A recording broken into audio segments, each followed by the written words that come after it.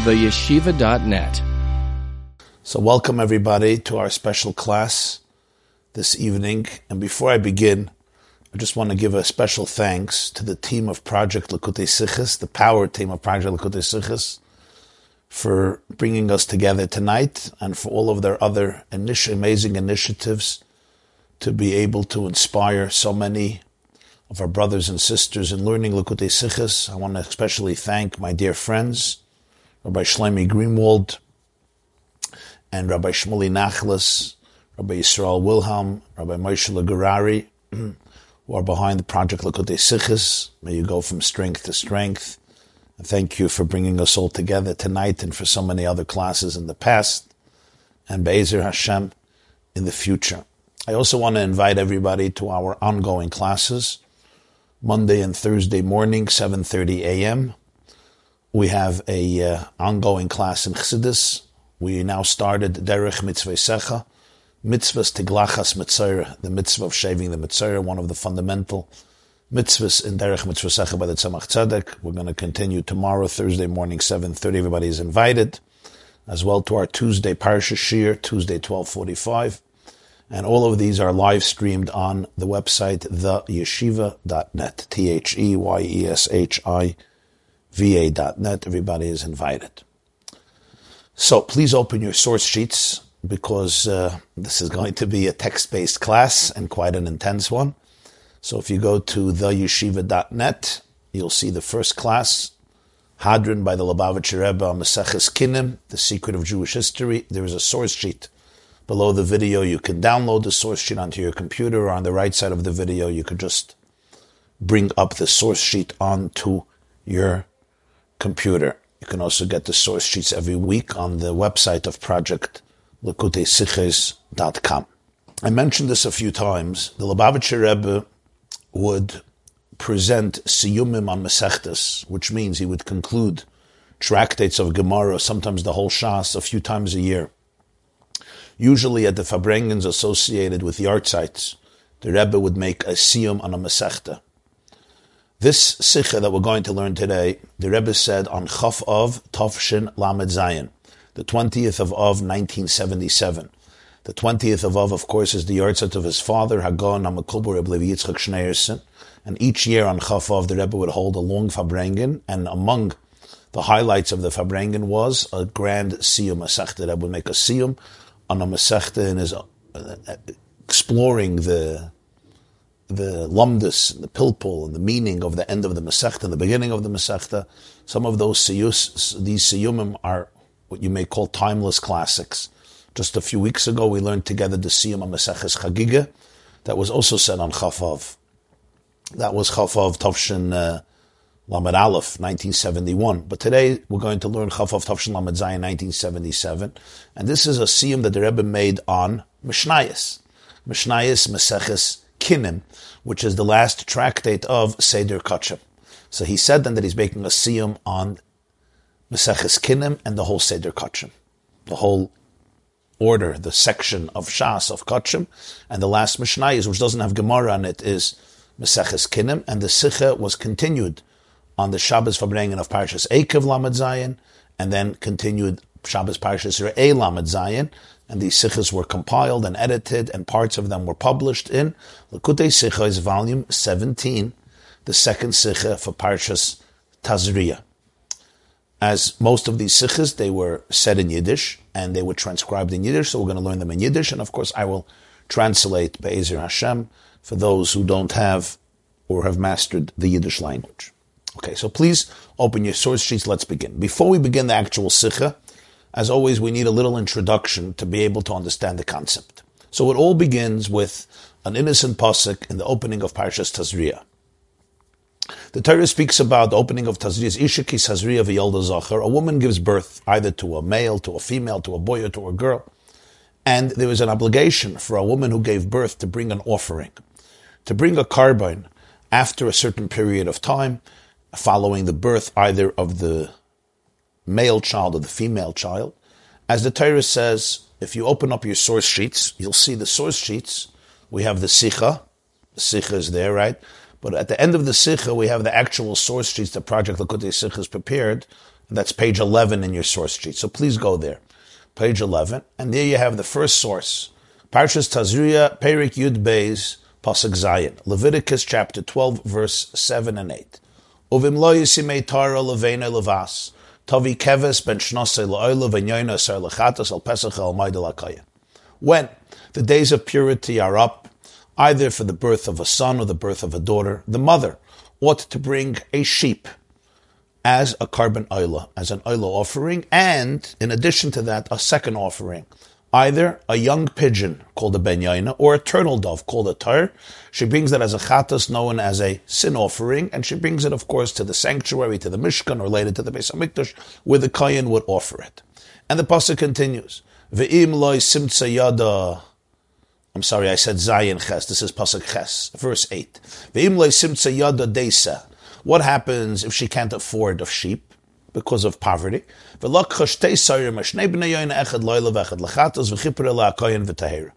the woman takes either 2 turtle doves or 2 young pigeons, 2 young doves, and she offers, one is an oila, a complete burnt offering, that's called an oila, and the other one is a chatas, a sin offering, and the kohen shall effect atonement, and she becomes completely pure. So we have her 2 options that the Torah gives. Option number 1 is if she can afford it, she brings one offering, which is a sheep, and the other one, which is a young pigeon or a turtle dove. Or if she's poor, she brings 2 offerings, but both of them are turtle doves, or both of them are young pigeons. And of course, that would be much more affordable because a sheep would be much more expensive and pricey than a bird. And this becomes an offering of an island, an offering of a chatas. Meseches kinim. What does kinim mean? The word kain is the Talmudic term, the Mishnah term for a pair of birds. So when a poor woman brings 2 birds, and you have to understand that there were only 2 types of birds that were allowed to be brought as a carbon in the Beis HaMikdash. Only 2. There weren't many types of birds that you could bring, even kosher birds. Most of the birds are kosher. Only 2 types of birds you could bring to the Beis HaMikdash or to the Mishkan as an offering. Only a tur and a ben yaina. A young pigeon, a ben yaina, and a turtle dove. That's it. Kain, kuf nun, today we call kan as a nest, but kain here is not a nest, it's a pair of birds, which means a set of 2 birds that the woman brings as an offering. And by the way, there were another 5 instances where people were obligated, men or women, to bring a pair of birds as an offering to the Beis HaMikdash. Another 5 instances in halacha. Most of the cases were women who brought them after birth. But you have the case of a zav and a zava. You have the case of a mitzayra, a leper. When he becomes pure, also has to bring 2 birds. You also have the case of a nazir who becomes impure. You have 6 cases in halacha where you bring 6 scenarios in halacha where you bring, specifically it's actually more than 6, but 6 scenarios where you bring 2 birds. This is called a kain. A kain is a set, a pair of birds. One becomes a carbon oila, one becomes a carbon chatas. Why do you need a tractate from Mishnayos for this? Maseches kinim. Kinim is the plural of kain. Kain is 1 pair, and kinim are pairs of birds, sets of birds. Because here's the issue. The issue is as follows. The processing of a carbon oila was very different than the processing of a carbon chatas in different ways. But one of the primary differences is what you did with the blood. After the kohen killed the bird, and there was a process how he killed the bird, which was called melika, through the nape of the bird, and the bird died, which was akin to slaughtering, but it wasn't slaughtered. It was a different process called melika. The kohen needed to place part of the blood of the bird on the mizbeach, on the altar, which is done by every single carbon. But here is a difference between the oila sa'if and the chatas sa'if. The bird that was brought as a carbon oila, the bird that was brought as a carbon chatas.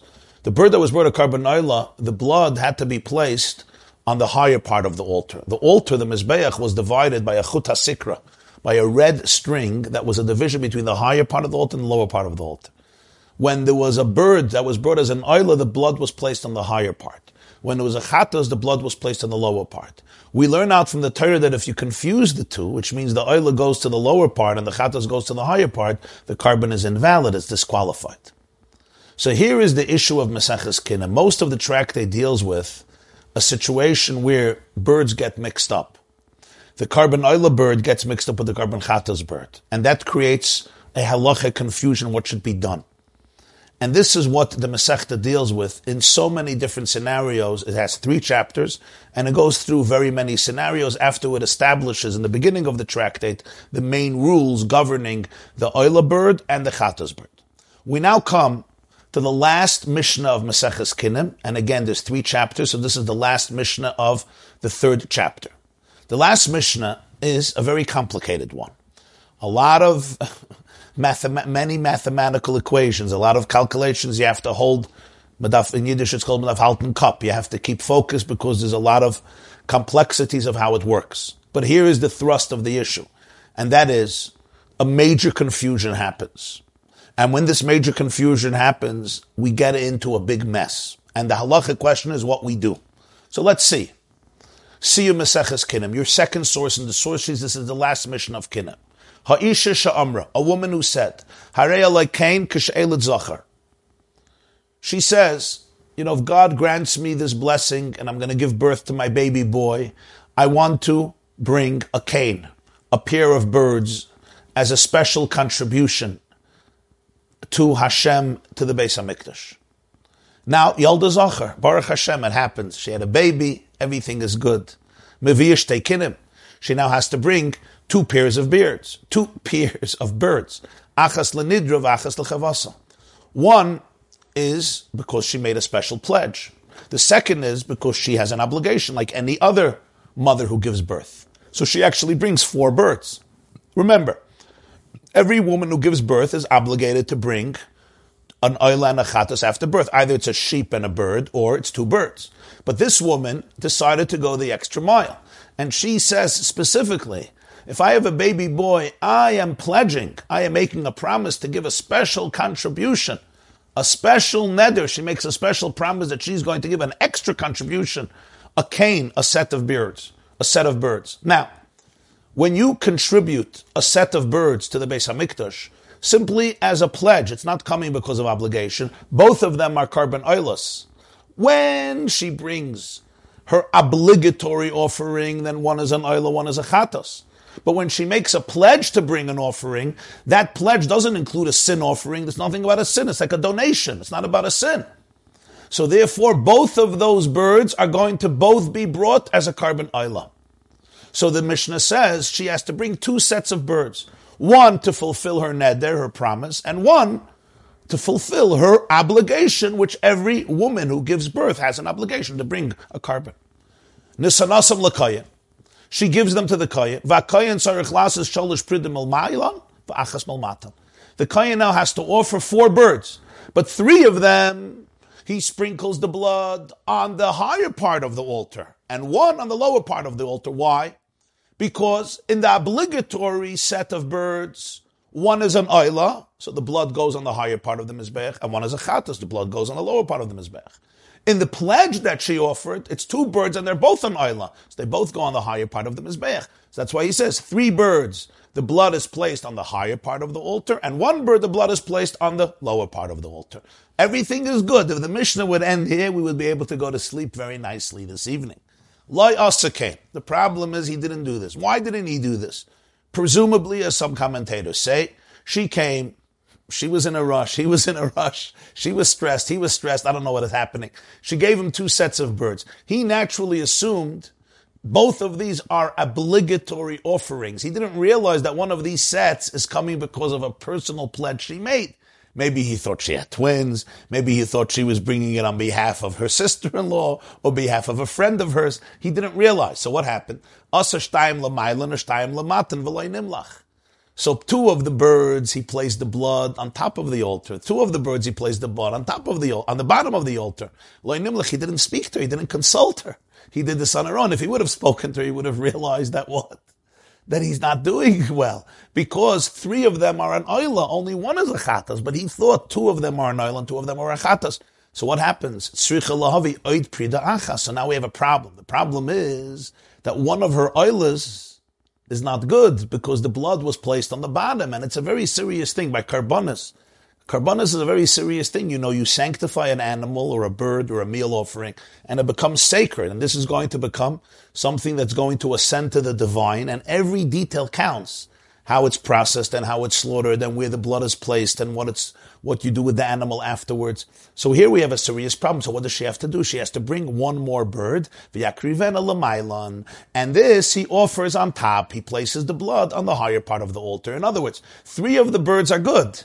3 of the birds are good. Because remember, 3 he did on top and 1 he did on bottom. So 3 of them is good.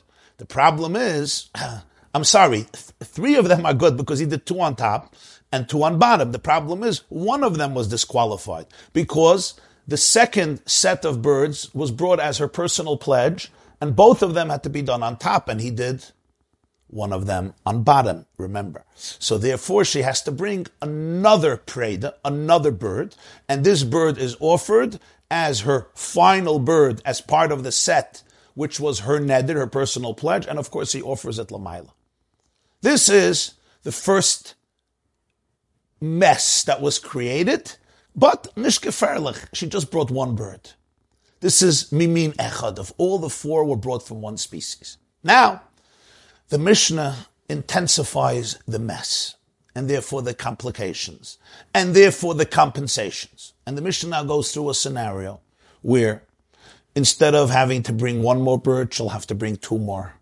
And then a case where she has to bring 3, and then a case where she has to bring 4, and then a case where she has to bring 5, and then a case where she has to bring 6, and then a case where she has to bring 7 new birds. Such a mess was created. The last case of this Mishnah is that she has to bring 7 new birds. Initially, she had to bring 4, 2 sets, what's called a cane and a cane.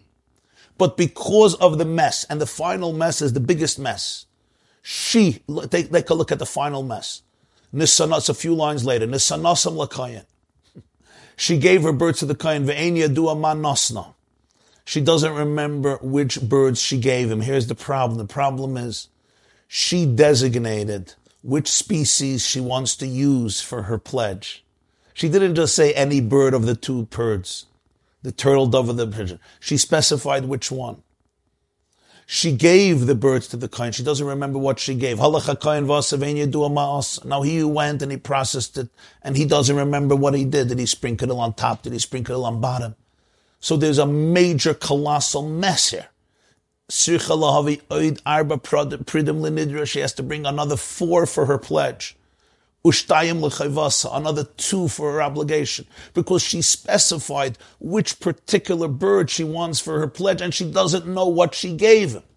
So she now has to bring 4 for her pledge. Instead of 2, she has to bring another 4. And then she has to bring another 2 for her obligation. Why? Because her obligatory offerings may have also been disqualified because the kohen doesn't remember how he processed it. Did he put it on top of the mizbech? Did he put it on the bottom of the mizbech? She also has to bring another sin offering. The commentators go into detail to figure out exactly what is happening here in every single one of the scenarios. And Benazai says she has to bring another 2 sin offerings, which means she has to bring another 8 birds. Wow. Now, I'm not going to go into all the calculations right now. Everybody can open up a Maseches Kinim and take your time and your patience and learn it slowly with the commentaries. There's a different approaches to this Mishnah. There's the approach of the Bartanura, the approach of Rashi, the approach of the Rambam, the approach of Tiferes Yisrael. It's complex and it's nuanced. It's fascinating. But the bottom line here is that if you just realized how this thing evolved or devolved, the first case was the kohen made a simple mistake, an innocent mistake, and it cost her another bird. 1 more bird. Okay, instead of 4, she brings 5. But as the mess intensifies, it's costing her more and more. And then in the grand finale of Maseches Kinim, she's bringing 7 new birds. And according to Benazai, 8 new birds. Initially, she was obligated to bring 4 birds. 2 for her obligatory offering, 2 for her pledge, for her neder. Now, because of this amazing mix-up, she got mixed up, he got mixed up, they both got mixed up. If one of them got mixed up, it's also a mess. But when both of them get mixed up on every level, everything that went wrong could go wrong, basically. So she can't even bring 4. You can't say, okay, let's just start over again. Let's just bring, let's scratch this, let's bring another 4 birds, which would have made sense, right? It's not going to work. The reason your 4 birds are not going to work anymore is because she specified what species she needs to fulfill, what species she's going to bring to fulfill for her pledge. And she has to fulfill that, because if not, her pledge wasn't fulfilled, because a pledge on neder is very serious. It becomes a serious commitment in the world, and therefore she has to bring 7 new birds. But Nazai says 8. Now we come to the next stage. Amar Rabbi Yehoshua. Now here is where the Mishnah becomes absolutely, it's fascinating till now, but it's fascinating on a different level. But here the Mishnah takes a very sharp turn. And from complicated mathematical nuances and detailed, intricate halachos of how kinim work, and how an oila works, and how achatas work, and how confusions work, and how peers work, and how pledges work, the Mishnah now takes a sharp turn. Amar Rabbi Yehoshua. Rabbi Yehoshua said, Zehu she'amru. This, what you just heard in this Mishnah, this is what they said. Who's they? He doesn't say who's they. What they said, this is what they said. What did they say? They said, Kishehu chai, koiloi echad, ukeshehu meis, koiloi shiva.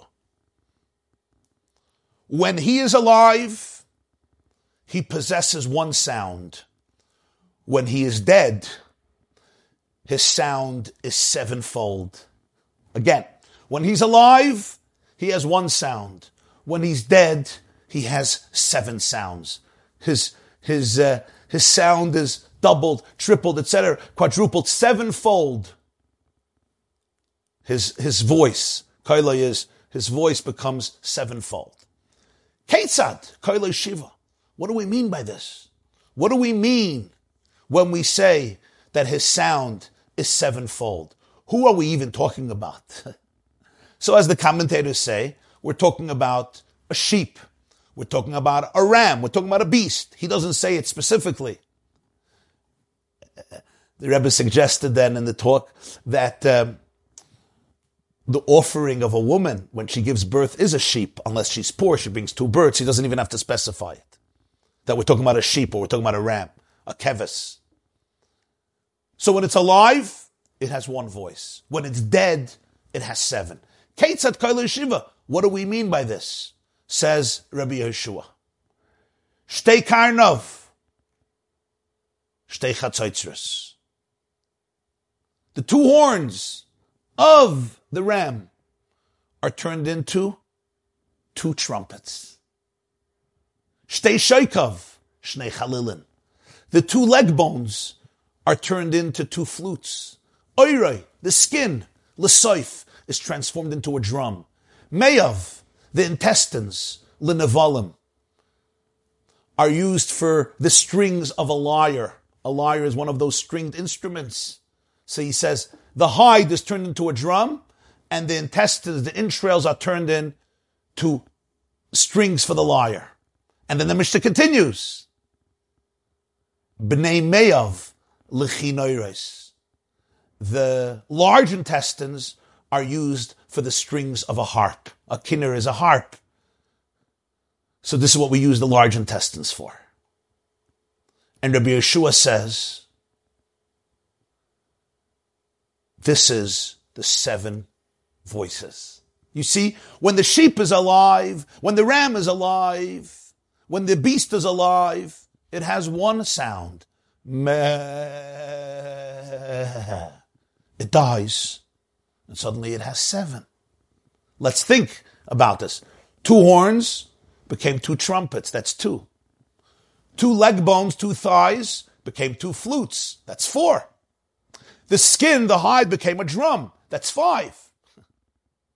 The intestines became lyres. That's 6. And the large intestines became harps. That's 7. So you took the various organs of this animal and you turned them into 7 instruments, which are producing 7 different sounds. And some say, the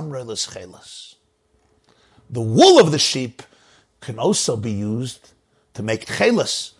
Tchelas is, of course, the turquoise color with which wool was dyed.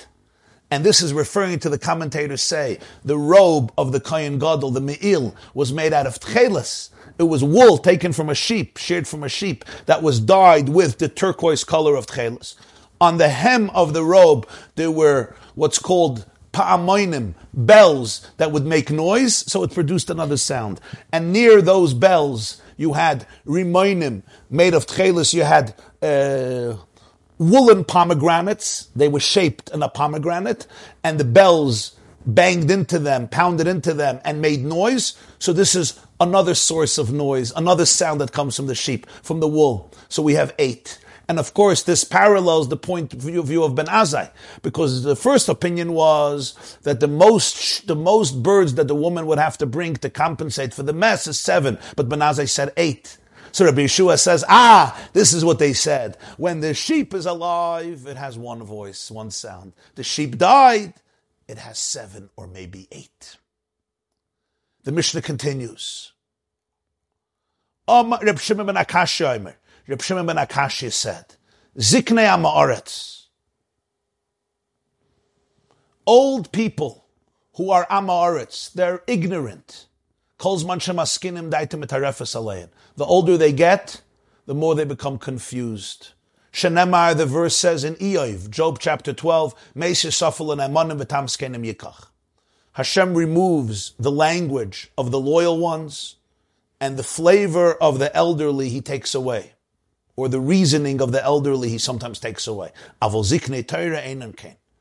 But elders of Torah, those who are saturated with Torah, or in the source sheet they put in Ziknei Torah, there's another version, Ziknei Talmidei Chachamim, I believe, Ziknei Torah, elders of Torah, Kolzman Shemaskinim, the older they get, Daitum Yasheves Alein, their mind becomes more settled. Shenemar, it says in Iyov chapter 12, B'yeshishim Chachma, in old age there's wisdom, V'oirech Yamim Tvuna, and in the length of days there is understanding. And this concludes Meseches Kinim and the entire Seder Kachim, which we learn to say the Taras. What is the point of these last 2 statements in the Mishnah? What does it mean? So the commentators explain. If you look up Rabbeinu Ovadia of Bartanura, the classic commentary on the Mishnah, the Rav, the Bartanura, or you look in the commentary of Rambam on Mishnayos and other commentators, their point is as follows. Rabbi Yeshua is trying to give us an explanation. And he says, this is such a strange phenomenon. The strange phenomenon is what? A woman wanted to bring 4 birds, and she ends up bringing 7 or 8. How do you make sense out of this? Rabbi Yeshua said, this is what they said. When the sheep was alive, it produced one sound. Meh. When it died, you would think that sound would be over. It's dead. Suddenly, it produces 7 sounds. This woman, initially, when she brought her offerings and she made the pledge, she had to bring 2 sets of birds, only 4. Right? Now, there's a mess, there's a confusion. It's like when the sheep dies, everything gets confused, everything changes. And what happens? There's many more sounds. There's many more voices. There's many more birds that are brought. There's 7 birds. There's 8 birds. Just like the sheep after it's dead has 7 sounds or 8 sounds that come from the instruments that are fashioned from the various organs of the sheep. Or as the Rambam puts it, when the sheep dies and essentially deteriorates, it loses its value, it's dead. Nisraba by ha-mitzvahs. Suddenly you could do so many more mitzvahs with it because you can take the various parts and make trumpets out of them, shofars out of them, various musical instruments that would play in the Beis HaMikdash or at other wonderful occasions and actually fulfill mitzvahs with these instruments. As a result of the sheep's death, if the ram wouldn't die, you could never do it. So the Rambam says, as a result of the deterioration, now you can have a shofar for Rosh Hashanah, you can have a trumpet for the Beis HaMikdash, you can have a shofar for the Beis HaMikdash, you can have a drum in the Beis HaMikdash, a harp, a lyre. These were all instruments that were used in the Beis HaMikdash on a daily level for the musical concertos that the Levium would conduct in the Beis HaMikdash. The Kohen Gadol can have a robe with pomegranates, all because the ram has died. Here too, as a result of the mess, as a result of the confusion, we have so many more birds that have brought us karbanos. What's the connection with the last piece? Elderly Amei Haaretz, Ziknei Amaretz, Ziknei Torah, what's the connection? Same point, says the Bartanura.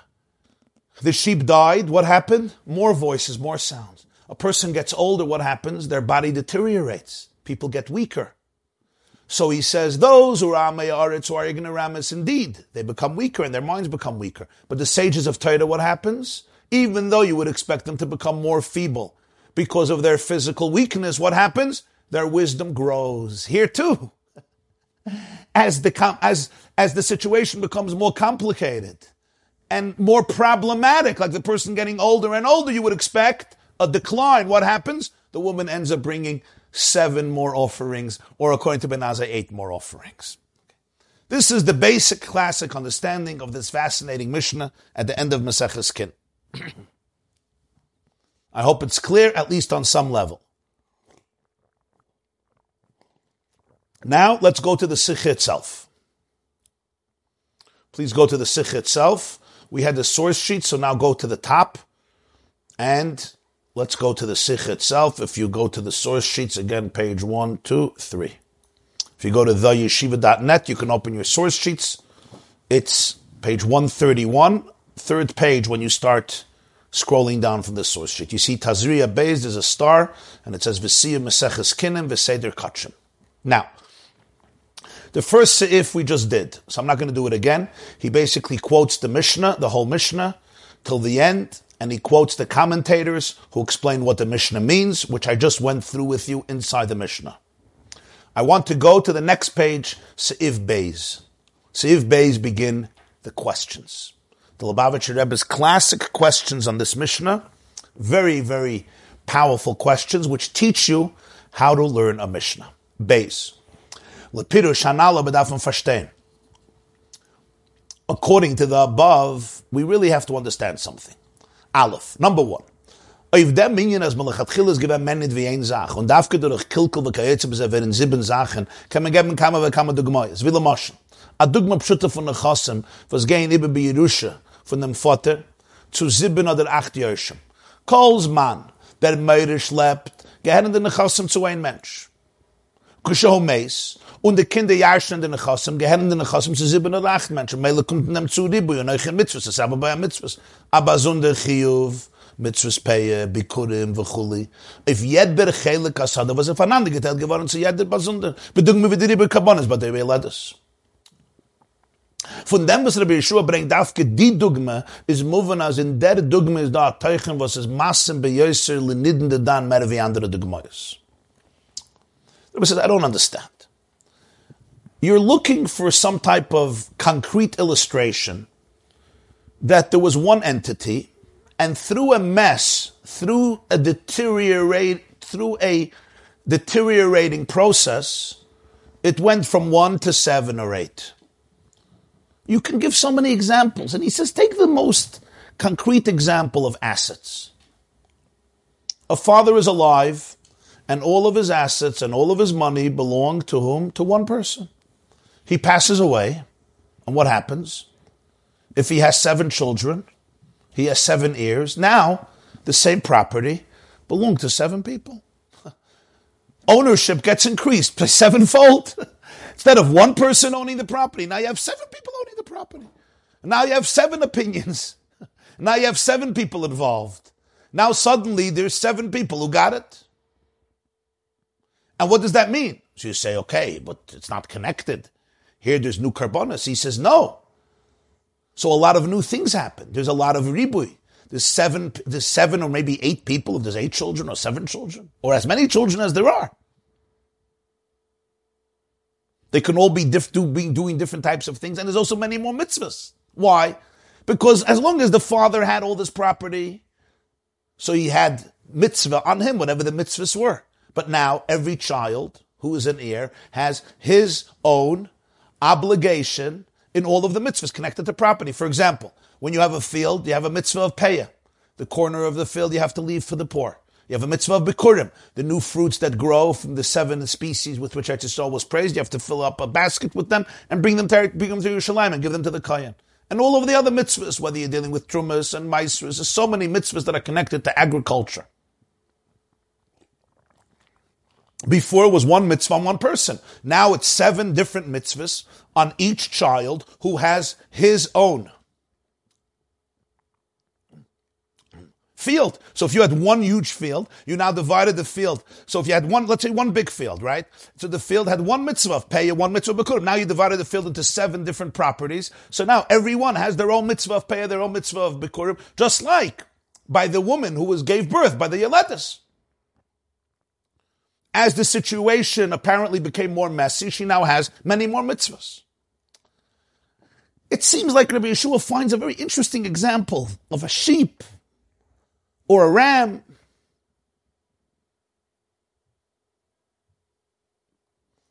whose voice, whose sound was 1 and suddenly became 7.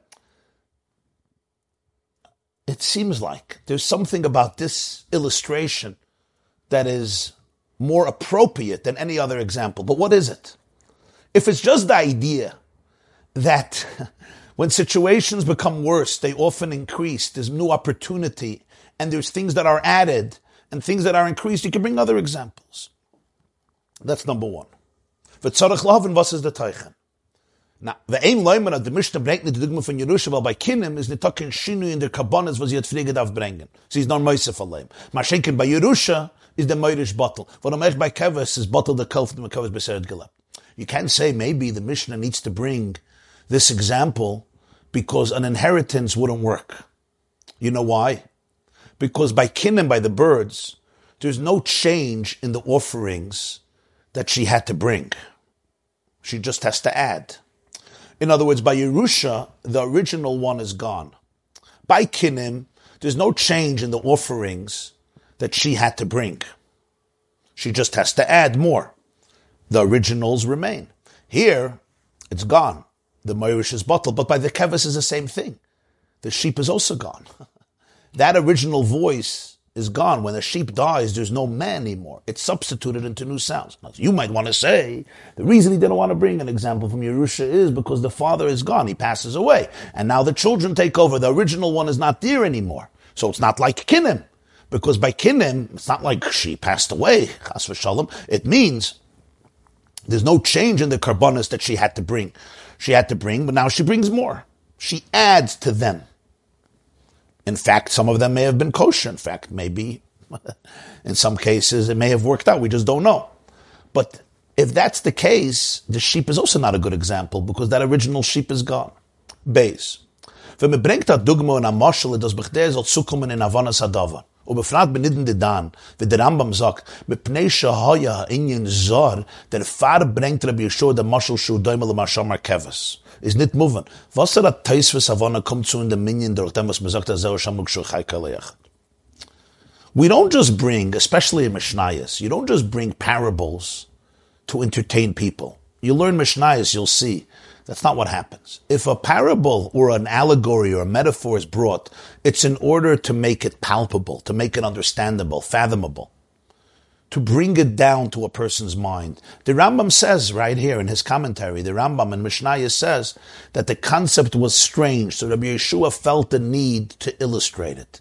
The Rebbe says, granted, but where do you get more understanding from this parable of a sheep? It's very interesting to think about the fact that the sheep died and its organs are turned into musical instruments and one sound became 7, one voice became 7 voices, one sound became 7 sounds, granted. But how does that give us an explanation or a deeper or clearer understanding in this very concept? Which means that apparently the parable is not serving a purpose. What's the purpose? Gimel. From Pashtus Lashon Rabbi Yeshua, Zeu Shamru, Unit Kimoy Shamru, Lema Hadover Dem V'Keitzim, says Mashma, as it is nit nor mevayer dem Inyan von Kinim Shebe Mishnah. Nor euch ve'adrabe, mit dem Dinnen Kinim wird Musber Masham no Gshul Chai Kele Yechad. V'lechaire, der Inyan von Gshul Chai Kele Yechad, Gshul Meis Kele Shiva, is an einfacher Inyan Tivi, und man darf auf dem kein Asbar nicht haben. It's a very interesting question. The language of Rabbi Yeshua is, this is what they said. When a sheep is alive, it has one sound. When it dies, its sound becomes 7-fold. He doesn't say, like they said about the sheep, Or let me give an example from the sheep. He says, this is what they said about the sheep. It sounds like he's not only trying to explain our Mishnah in Kinnem, he's also trying to explain the statement about the sheep. You understand? If he would have said, let me give you a metaphor. When a sheep is alive, it has one sound. When it dies, it has seven. Okay. So he's giving a parable to explain the Mishnah in Kinnem. But the language of Rabbi Yeshua is, Zeu sha'amru, this is what they said. It's almost like, now you'll understand what they said. Zeu, this is the meaning of what they said. Now, you'll understand what they said. It's almost, it seems like he's trying to explain also, and maybe even more, what they said about the sheep, as though that's the focus. So obviously, what is he trying to explain here? Statements of somebody who said something? Who's the one who said this? That's what the Rebbe said at the beginning. Who is the person who said this statement? And Rabbi Yeshua feels that now my job is to explain what that guy said. Whoever said it, whoever was the author of that comment about the sheep, I have to explain it. And let me tell you, now we understand it. But the truth is, the basic question is what he asks here is, you don't need an explanation. It's part of nature. And it's a very obvious and self-understood reality. When a sheep dies, it's dead, it's lifeless. But its organs are used into instruments, and suddenly one sound became seven. I get it. It's a fascinating natural phenomenon. Doesn't need an explanation. So Rabbi Yeshua says, Zeu shamru. This is the pshat was gesagt. Zeu. This is was gesagt about a kever. As though we have to explain this statement about a sheep. Oich. Also, and now the Rebbe is going to add what I just said a moment ago. Since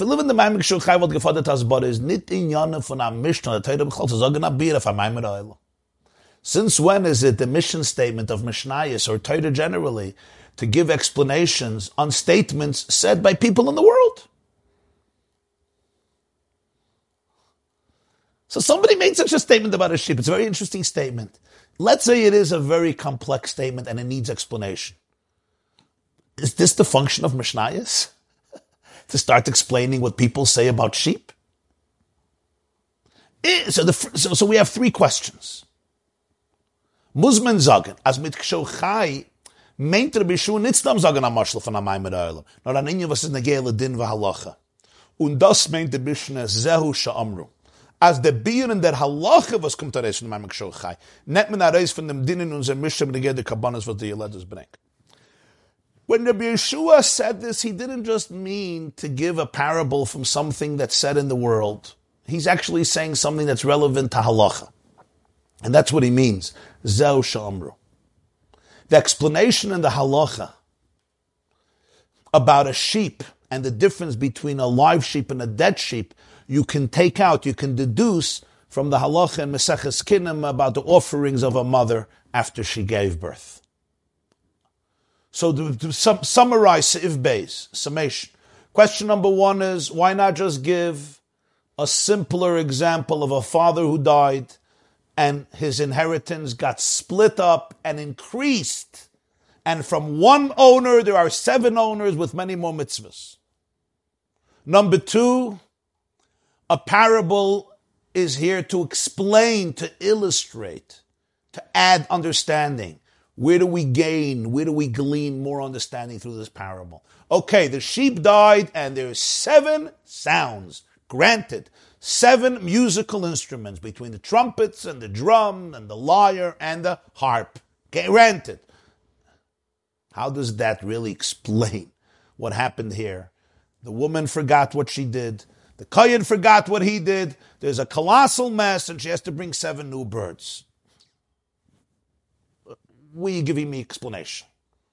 Now, most people, when they learn the Mishnah, they don't have these questions. You know why? Why not? Okay, it's a metaphor. Weitergegangen. The Rebbe says, that's not how you learn a Mishnah. That's not how you learn a Mishnah. The Mishnah is not here just to tell stories, to entertain people, to put you to sleep with stories. Every word in Mishnah is meticulous and precise. There's a geder here. There's a vort here. There's a yisoid here that's being conveyed. What is it? Third question is, Rabbi Yeshua's language intimates that he's not just explaining our Mishnah. He's also interested in explaining the story of the sheep that died as though it's some sacred story. some children's story that somebody made up, that when a sheep died and suddenly 7 sounds, it's a very natural phenomenon. That's what he wants to explain. Zeu sheyamru, this is what they said. It's almost like this statement is some sacred old tradition from the days of yore that was passed down by some of the greats. Where does this come from? It's a statement. Who said it? No Tana said it. No Tana said it. No Pasuk said it. No Navi said it. It's a Maimer. The Welt sagt, in Yiddish they say, the Welt sagt, a Maimer Oilam. The world says, it's okay, man. It's one of those quotable quotes. Geschmack. I have no issue with quotable quotes. But it's like, Zeu Shamru. This is what they said. First of all, it doesn't explain our Mishnah. Second of all, it seems like he wants to explain that quote. But you don't have to explain that quote. The quote is very obvious. It makes sense. You don't have to explain it. And even if you did, is this the job of Mishnayos? Is this the job of Rabbi Yeshua? Is this the job of Torah? By the way, when the Rebbe asked the question, he added, the Gemara says Rabbi Yeshua was Chachimoi de Yehudai. He was considered the wisest Jew of the day. In fact, all of the major debates against the philosophers of non-Jewish philosophers of the time were conducted by Rabbi Yeshua. There's a whole sugya Maseches Chagiga Daf Hey, and a big sugya Maseches Pcheiros Daf Ches, the great debate between Rabbi Yeshua, Stam Yeshua, Rabbi Yeshua ben Chananya. By the way, Rabbi Yeshua was a Levi. He served as a Levi at the end of the era of the second Beis HaMikdash. So he knew about the musical instruments. I just thought about this. He knew about the musical instruments in the Beis HaMikdash because he would sing or he would play music. He was a musician or a vocalist, but he was a Levi who was in the Beis HaMikdash. He was one of the Meshayrim. The Gemara says, Stam Rabbi Yeshua ben Chananya. And he was there at the Churban, and he was a great debater. He debated the sages of Athens, Savi de Beasuna, 60 sages of Athens, the Greek philosophers during the Roman era. So Rabbi Yeshua was a brilliant man. So the Rebbe said that. Rabbi Yeshua is not just coming here to tell us little stories or give us cute metaphors. Rabbi Yeshua was saying something. There's profound, any Tana, but certainly Rabbi Yeshua, Chachimoi de Yehudai. So what do we have to learn? What do we have to say here? Rabbi Yeshua is not just telling us statements and giving us explanations. Zeu sha'amru, what they said is not the pestam somebody said it. There's something of halacha that's being said here. Zehu sha'amru. Now you'll understand what they said. And this halacha comes out from our Mishnah. But what? What is it? Very hard to understand. It's not clear. Next step. Gimel, weiter is the Mishnah Mamshech, Reb Shimon ben Akashiyah, Mezikne Amoritz, Kol Zman Shei Maskinim, Daitem et Ereves Alem Shneim Amesis Afel Onem Onem Etam Skenim Yikoch, Aval Zikne, Toireine Kein, Al Kol Zman Shei Maskinim, Daitem et Ereves Alem Shneim Amesis Afel Onem Onem Tvuna, und die Scheiches La Koid, mit der Geshem Shomeis Koil Shiva Kach Zikne, Toire Kol Zman Shei Maskinim, Bom de Gashos Koich, Emesif Chochma. We already said this. The last part of the Mishnah is about the different types of people who get old. Those who are Amiratzim, they are ignorant, and those who are saturated with Torah. And the connection is that even when they get old, Talmidei Chachamim, men and women of Torah, even when they get old and they become weak, their wisdom only increases. Medaf Abba Fashtain asks the Lubavitcher Rebbe Aleph, was ist da bechal negederin von Ziknei Amoritz Kol Zman Shei Maskinim Chuli? Beis, my Kamashmel, and this is the Svara Pshuta V'Rishoina, as Tashus Koyach breng Tashus Chochma. Gimel v'Yiseirim is a, so he's Hepech Kavonas Hamadu Mishnah Besmichus Laza. Zum Madger sein, as Dafke durch Ziknei V'Baim Tashus Koyach, kommt zu in Chochma Dalet, al Kolponem, et das gedacht sagen, La'achere von dem Chiddish und der Baba von Ziknei Teure, as Afal Pivos bei Zeis, Nitesef, B'Yishuv Daitem, is Havche bei Ziknei Amoritz. Gewaldike 4 questions the Lubavitcher Rebbe asked. Question number 1. Why are you putting in here the negative, that ignorant people, the older they get, the more confused their mind gets? What's the point? That's not the theme you're trying to convey, so scratch it. Delete that part. What do you need it for? As the Rebbe said it in the Fabrengen, generally the Torah avoids speaking disgracefully about people. Even about animals, the Gemara says in Baba Basra, Kuf Chav Gimel, the beginning of Psachim, full of begnus behemet tmeil edibur akasav. We don't even like to speak negatively about an unkosher animal. That's just an addition in parentheses, but it's not relevant here. Why are you talking about elderly people who are amei ha'aretz that their mind gets confused? Number 1. Number 2. What's the chiddush of the Mishnah? Everybody knows as people get older and they get weaker, it affects their mental capacity. physical strength and physical decline and decline in a person's health, and a person becomes weaker, it affects also their intellectual keenness and acuteness and sharpness. It's unfortunately, it's part of the natural phenomenon of aging. So he says, my kamashlan, what's the chiddush?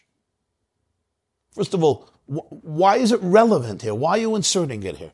And second of all, it's obvious. When people get older, they become more confused. Things change. The body changes and the brain changes. I mean, we all know this. Question number 3.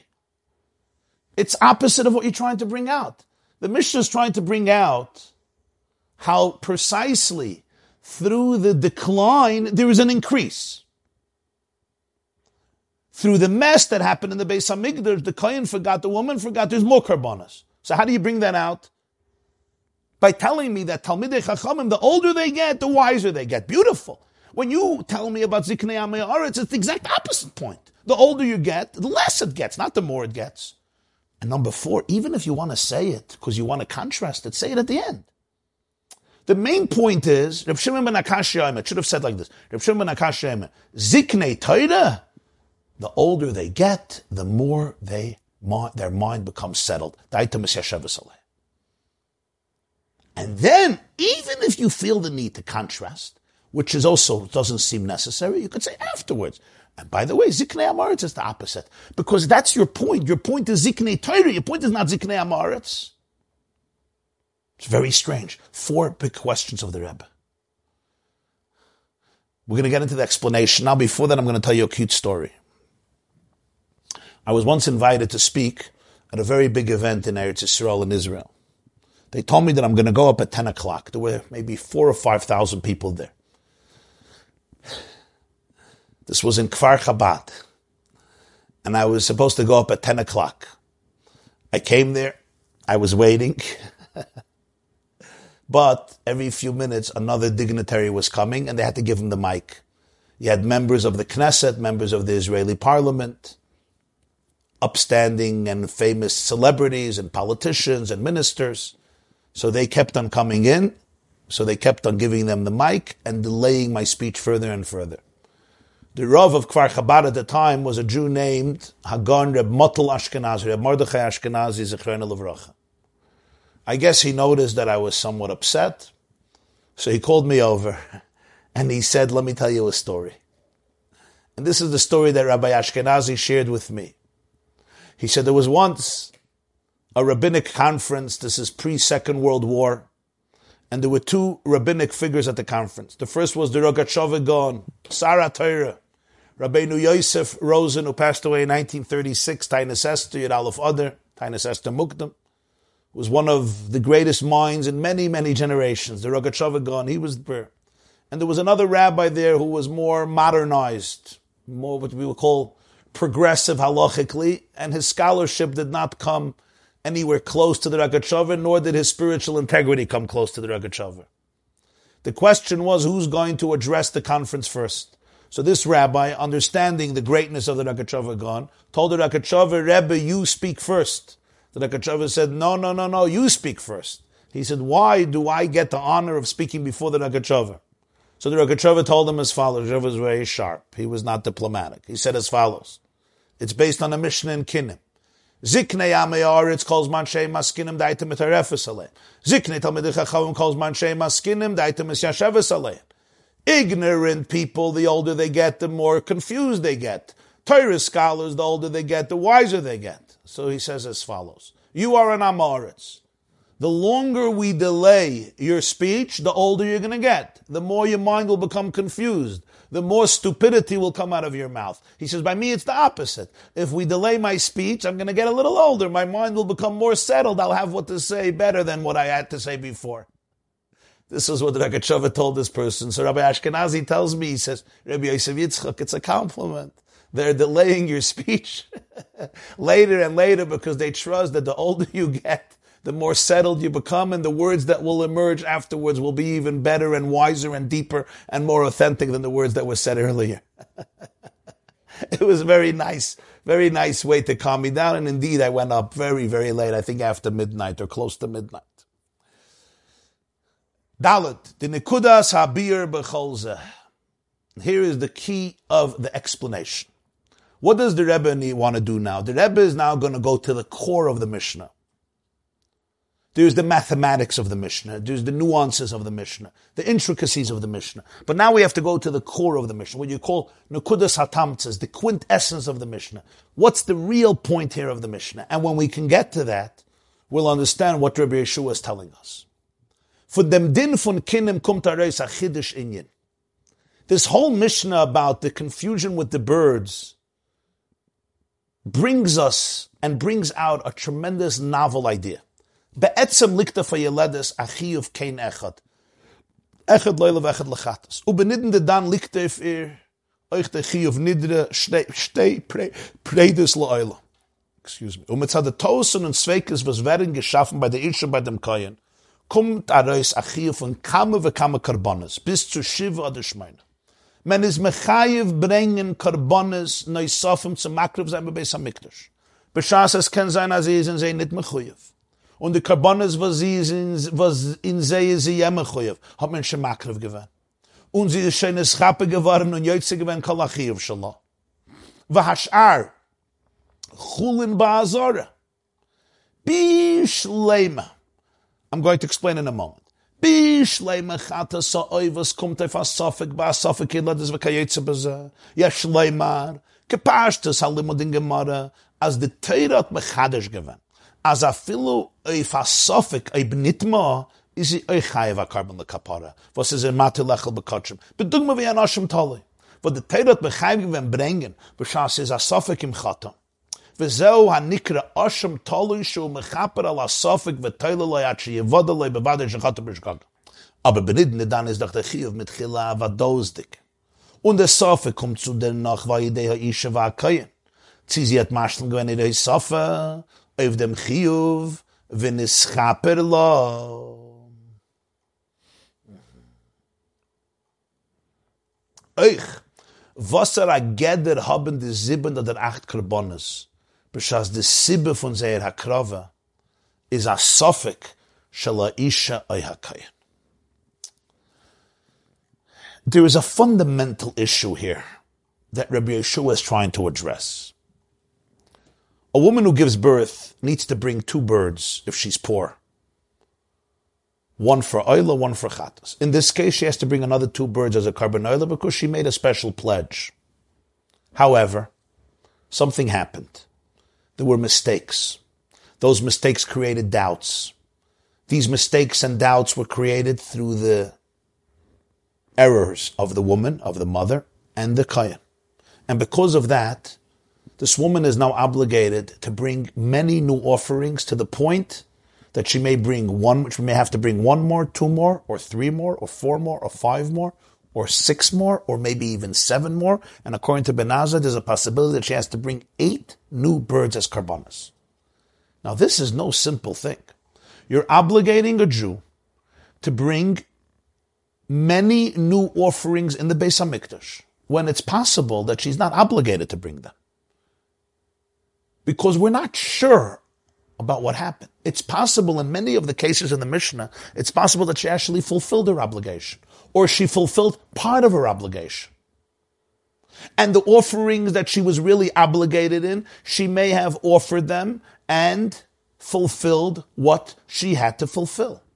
And if you go through the Mishnah, you'll see how many levels of doubts there are. There are doubts on doubts on doubts. So it's possible that she already fulfilled everything she had to fulfill, and she received all the atonement that she received, which in a regular case, if you just bring an unnecessary offering, it's called chulin ba'azara.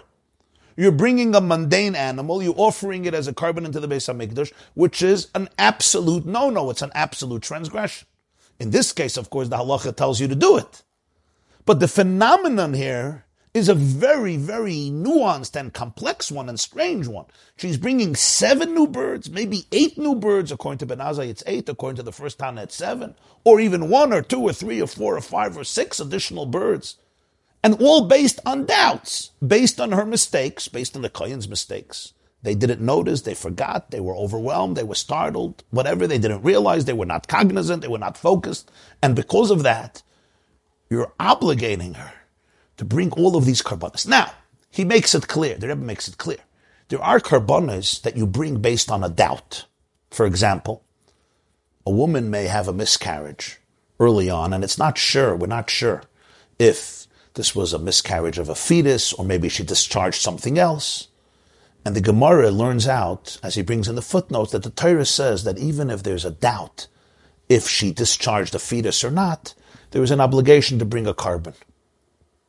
Because there's a suffix tumah, there's a doubt if she's tummy or not tummy, because whenever you have a baby, there's a tumah, and then you have to bring a carbon to go into the Beis HaMikdash, and here it's a suffix. So the Torah says, for this suffix, for this doubt, you bring a carbon.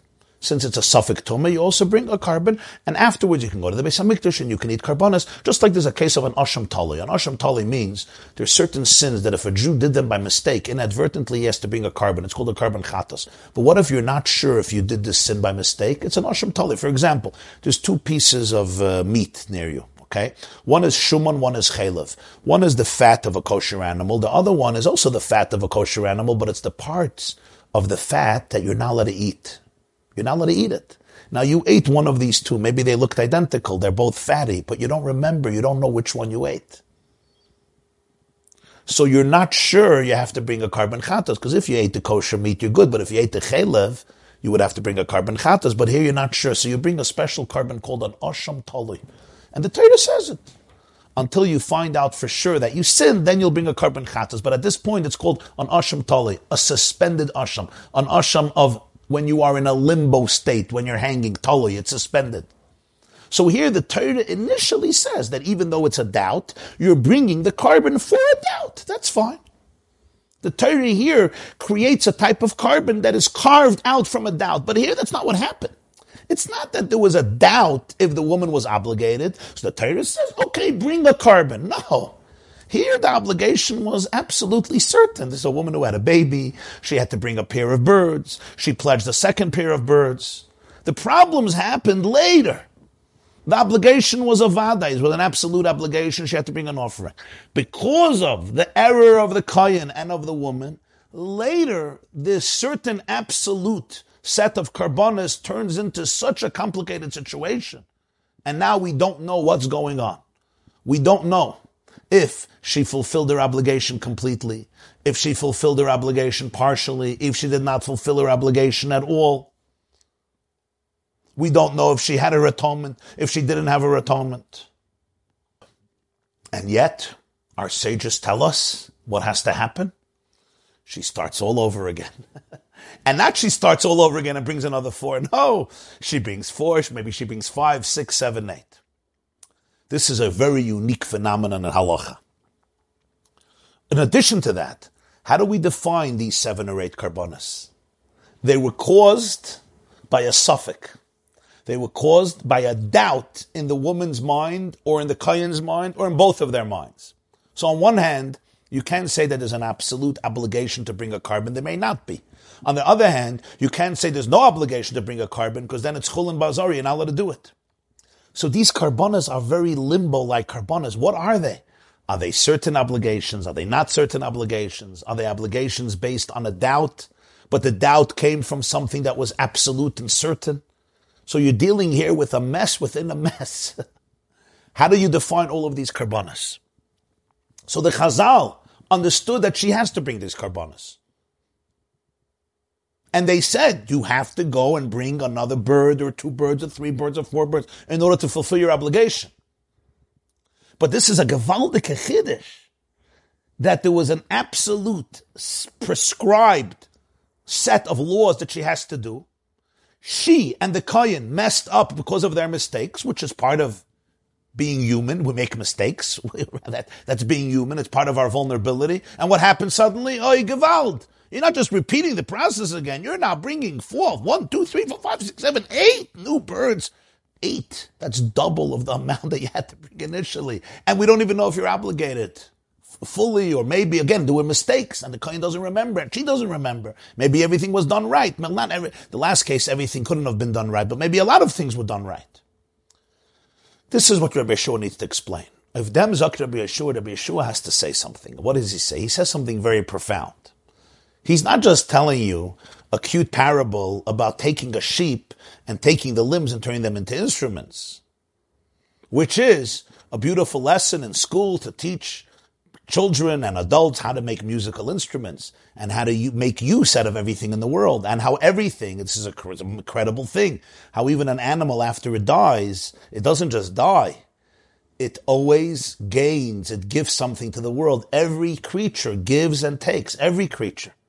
And even when an animal dies, its fossils return back to the soil or are absorbed by another animal, and it becomes part of the incredible food chain and food web, and becomes part of the incredible balanced ecosystem which allows our planet to continue to live and flourish. And that's a fascinating phenomenon of nature, how Hashem built the world, that everything gives and takes, and even after death, there is a continuous process of give and take. That's beautiful, and it's an incredible insight, but it doesn't belong in Mishnayos Maseches Kinim. Of them Zok Rabbi Yeshua, Zeu sha'amru ksho chai koile yechad uksho meis koile shiva. V'lechayre is das tarti desasri. The words of Rabbi Yeshua are extremely significant, and you have to hear those words. They seem poetic, and they are, but they're also halachic. They seem poetic, but they're also halachic. Rabbi Yeshua says, this is what it meant when they said that when the beast is alive, it possesses one sound. When it's dead, its sound becomes sevenfold. Its sound becomes sevenfold? Meh gets increased sevenfold? No. The meh is dead. Meh is dead. The sheep is unfortunately gone, lifeless. The instruments are fashioned from 7 organs. But listen to the words of Rabbi Yeshua. HaKeshohu chai koiloi echod. His koil, its sound is one. It possesses one sound. Kshohu meis koiloi shiva. Its sound, the sound of the keves, becomes 7. Is this poetry? Is this science? Is this nature? What does the Bishop say? What do you mean its sound becomes 7? No. Its sound is muted forever. The sheep is gone. The beast is gone. The ram is gone. Obviously talking about a sheep that has horns. So it's the male ram. Because you're turning the horns into trumpets, into shofars, into horns. You're taking horns and turning them. So you have to have an animal that has horns. But he doesn't actually say which animal. So you could say it's a ram, because a ram is the family of the sheep, and the sheep is what the woman brings as a carbon, if she's not poor. Okay. I'm just responding to a question somebody asks. Would he have horns? It's not talking about a baby sheep or female. We're talking about a sheep that grows and has horns, obviously, which we call a ram. An ayil. What does he mean? Koiloi shiva. Koiloi. So the Lubavitcher Rebbe sees in this expression the key word. This is the key word. Let's see inside. There's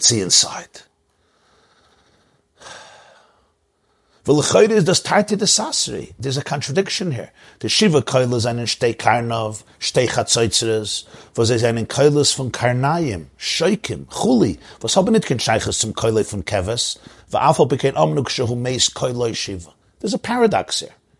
Because the 7 sounds are horns, which become trumpets, hide, which becomes a drum, intestines, which becomes a lyre, large intestines, which becomes a harp, pomegranates, wool, which becomes pomegranates on the robe, which has bells.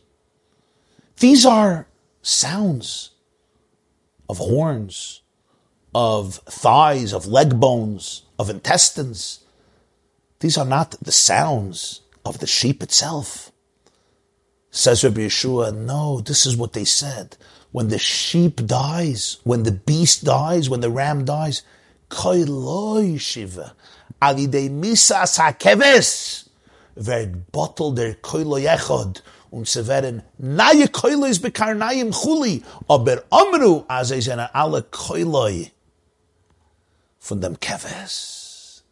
The death of the sheep indeed obliterates that single sound, the voice of the sheep. There are new sounds, very different sounds. You can't compare the sounds of the horns, the sounds of the trumpets, or the sound of the drum, or the sound of the harp or the lyre, with the sound of the sheep when it's alive. But Amru, Zeusha Amru, this is what they said. Kailoi, it's all the sound, it's all the voice, it's the koil of the keves. This is what they said. There's a depth in what they said. It's the sheep's sound being manifested, metamorphosized, transformed, filtered, but ultimately manifested, conveyed, expressed through these 7 organs, through these 7 instruments. Each instrument captures in its own unique way, in its own unique shape, color, flavor, through its own unique characteristics, the koil hakeves. Physically, doesn't mean physically that when you're listening to a trumpet that's made from the horn of a ram, or you're listening to the shofar and Rosh Hashanah, you're listening to a sheep crying, or a sheep pleading, or a sheep expressing itself. But on some deep symbolic level, that's what's happening. Because it's ultimately from the sheep. It's all the power of the sheep. It's the qualities, it's the features, it's the characteristics that God embedded in the genetic and physiological makeup of a sheep. It's the koil keves that's coming out, even though the keves is dead. The ram was slaughtered. The ram is gone. The ram has no koil. But this is the koil keves that's coming out through these. The sheep is gone. The sheep is dead. There's new sounds. Yes. But kishahumeis koiloi shiva. It's koiloi. We attribute it back to the sheep. We have to have the wisdom. We have to have the gratitude. We have to be able to remember the source. Remember the progenitor. Remember where it comes from. Shma b'ni musar avicha al titesh teiris imecha. These sounds have a mother. These voices have a father. These sounds come from somewhere. Don't take the trumpet for granted. Don't take the harp for granted. Don't take the lyre for granted. Don't take the bells for granted. They come from somewhere. The sheep gave up its life for you to be able to enjoy the harp, for you to be able to enjoy the lyre. Hallelujah, b'nevel v'chinor. Navel is a lyre. Chinor is a sharp. You say in the morning, hallelujah. Hallelujah, b'seika shofar. That's the shofar. The ram's horn comes from the ram. Hallelujah, b'seika shofar. Hallelujah, b'nevel. The lyre comes from the ram. Hallelujah, b'chinor. B'nevel v'chinor. The harp, it comes from the lyre. David HaMelech would play the music. David HaMelech was a brilliant musician. And the Gemara says in Brachas Daf Gimel, there was a harp on top of the bed of David HaMelech. Midnight, the wind would sway the harp and would begin playing music. David HaMelech would wake up and learn Torah the whole night. Kinar, the Ben Yehoyada says, is Neir Chavav. It's the Neir of Yud Kei Vav Kei. Every musical instrument has such drama, such depth, such beauty. Don't take for granted that the sheep gave up its life. This is the koil keves. This is the sound of the keves that's coming out. I know it's a new sound. It went through a major metamorphosis. This is a very, very powerful and also emotional idea we're going to see. Now the Rebbe is dealing with it from a completely halachic perspective, not from an emotional or historical perspective. At the end of the Sikha, it's going to all be seen through the lenses of history, and through the lens of spiritual vision of Judaism, how we view history, how we view the evolution of history from generation to generation, the relationship of a mother to a child, from a father to a child, from grandparents to grandchildren. But here we're talking about the halachic revolutionary statement of Rabbi Yehoshua, Koiloi Shiva, Zehu Sha'amru. Der mitis mavur, der geder von die Karbonas.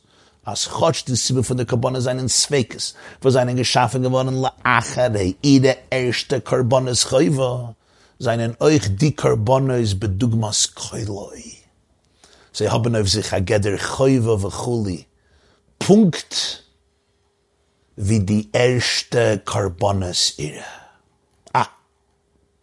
Here we have the halachic, lamdisha definition of all these 7 new birds this woman is bringing. True, the reason she has to bring all these new offerings are because of the doubts that were created after she brought the first 4 offerings. Those 4 offerings were the real obligations. And now there was a doubt, there was a mess up. The Kohen forgot, the woman forgot.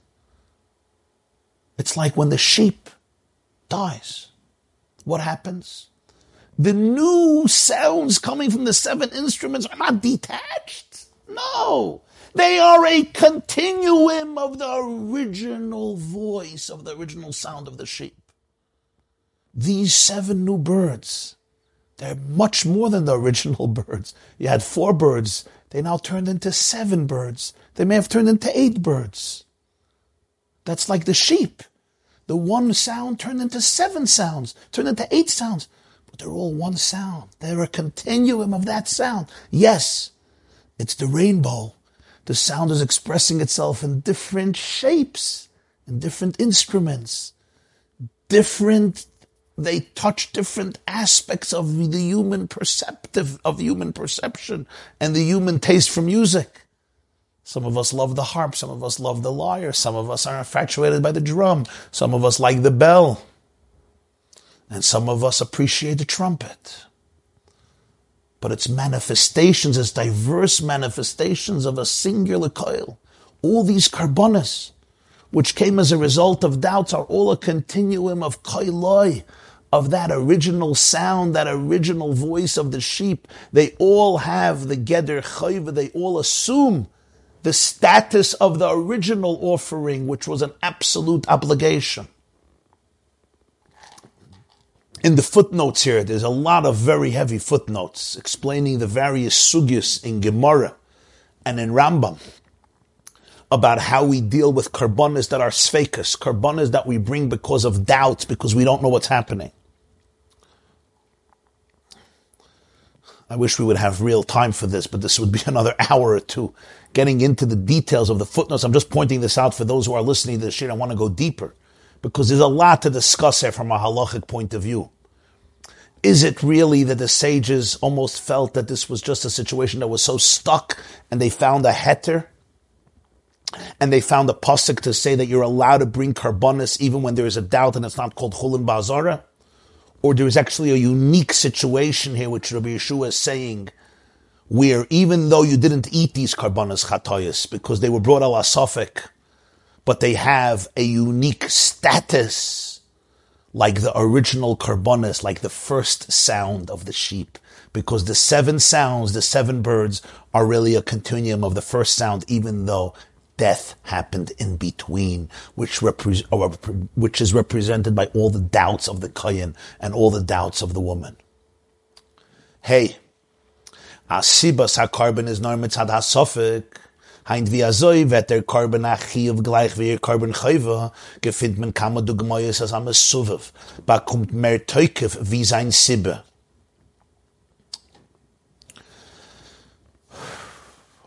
Mehem.